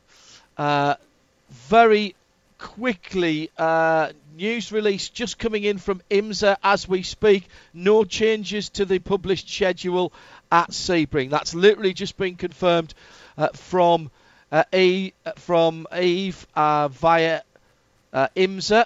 Or the other way around. Probably, almost certainly. Next week, no show next week. Let me flag ahead. Tomorrow night, just on 8 o'clock, it's the IndyCar preview, then a new episode of On the Grid with Richard Creel and the rest of the team. Then it's the Formula One preview. Next week, from Wednesday onwards, we'll be doing IMSA and WEC. And stay tuned right now, because straight after this show and a quick promo, it's Inside Bentley Motorsport with a start that you'll want to hear. There's no time to explain. The Llama is exploring llama pain relief oil. This program is a Radio Show Limited production. Tell your friends there's more at radiolemans.com.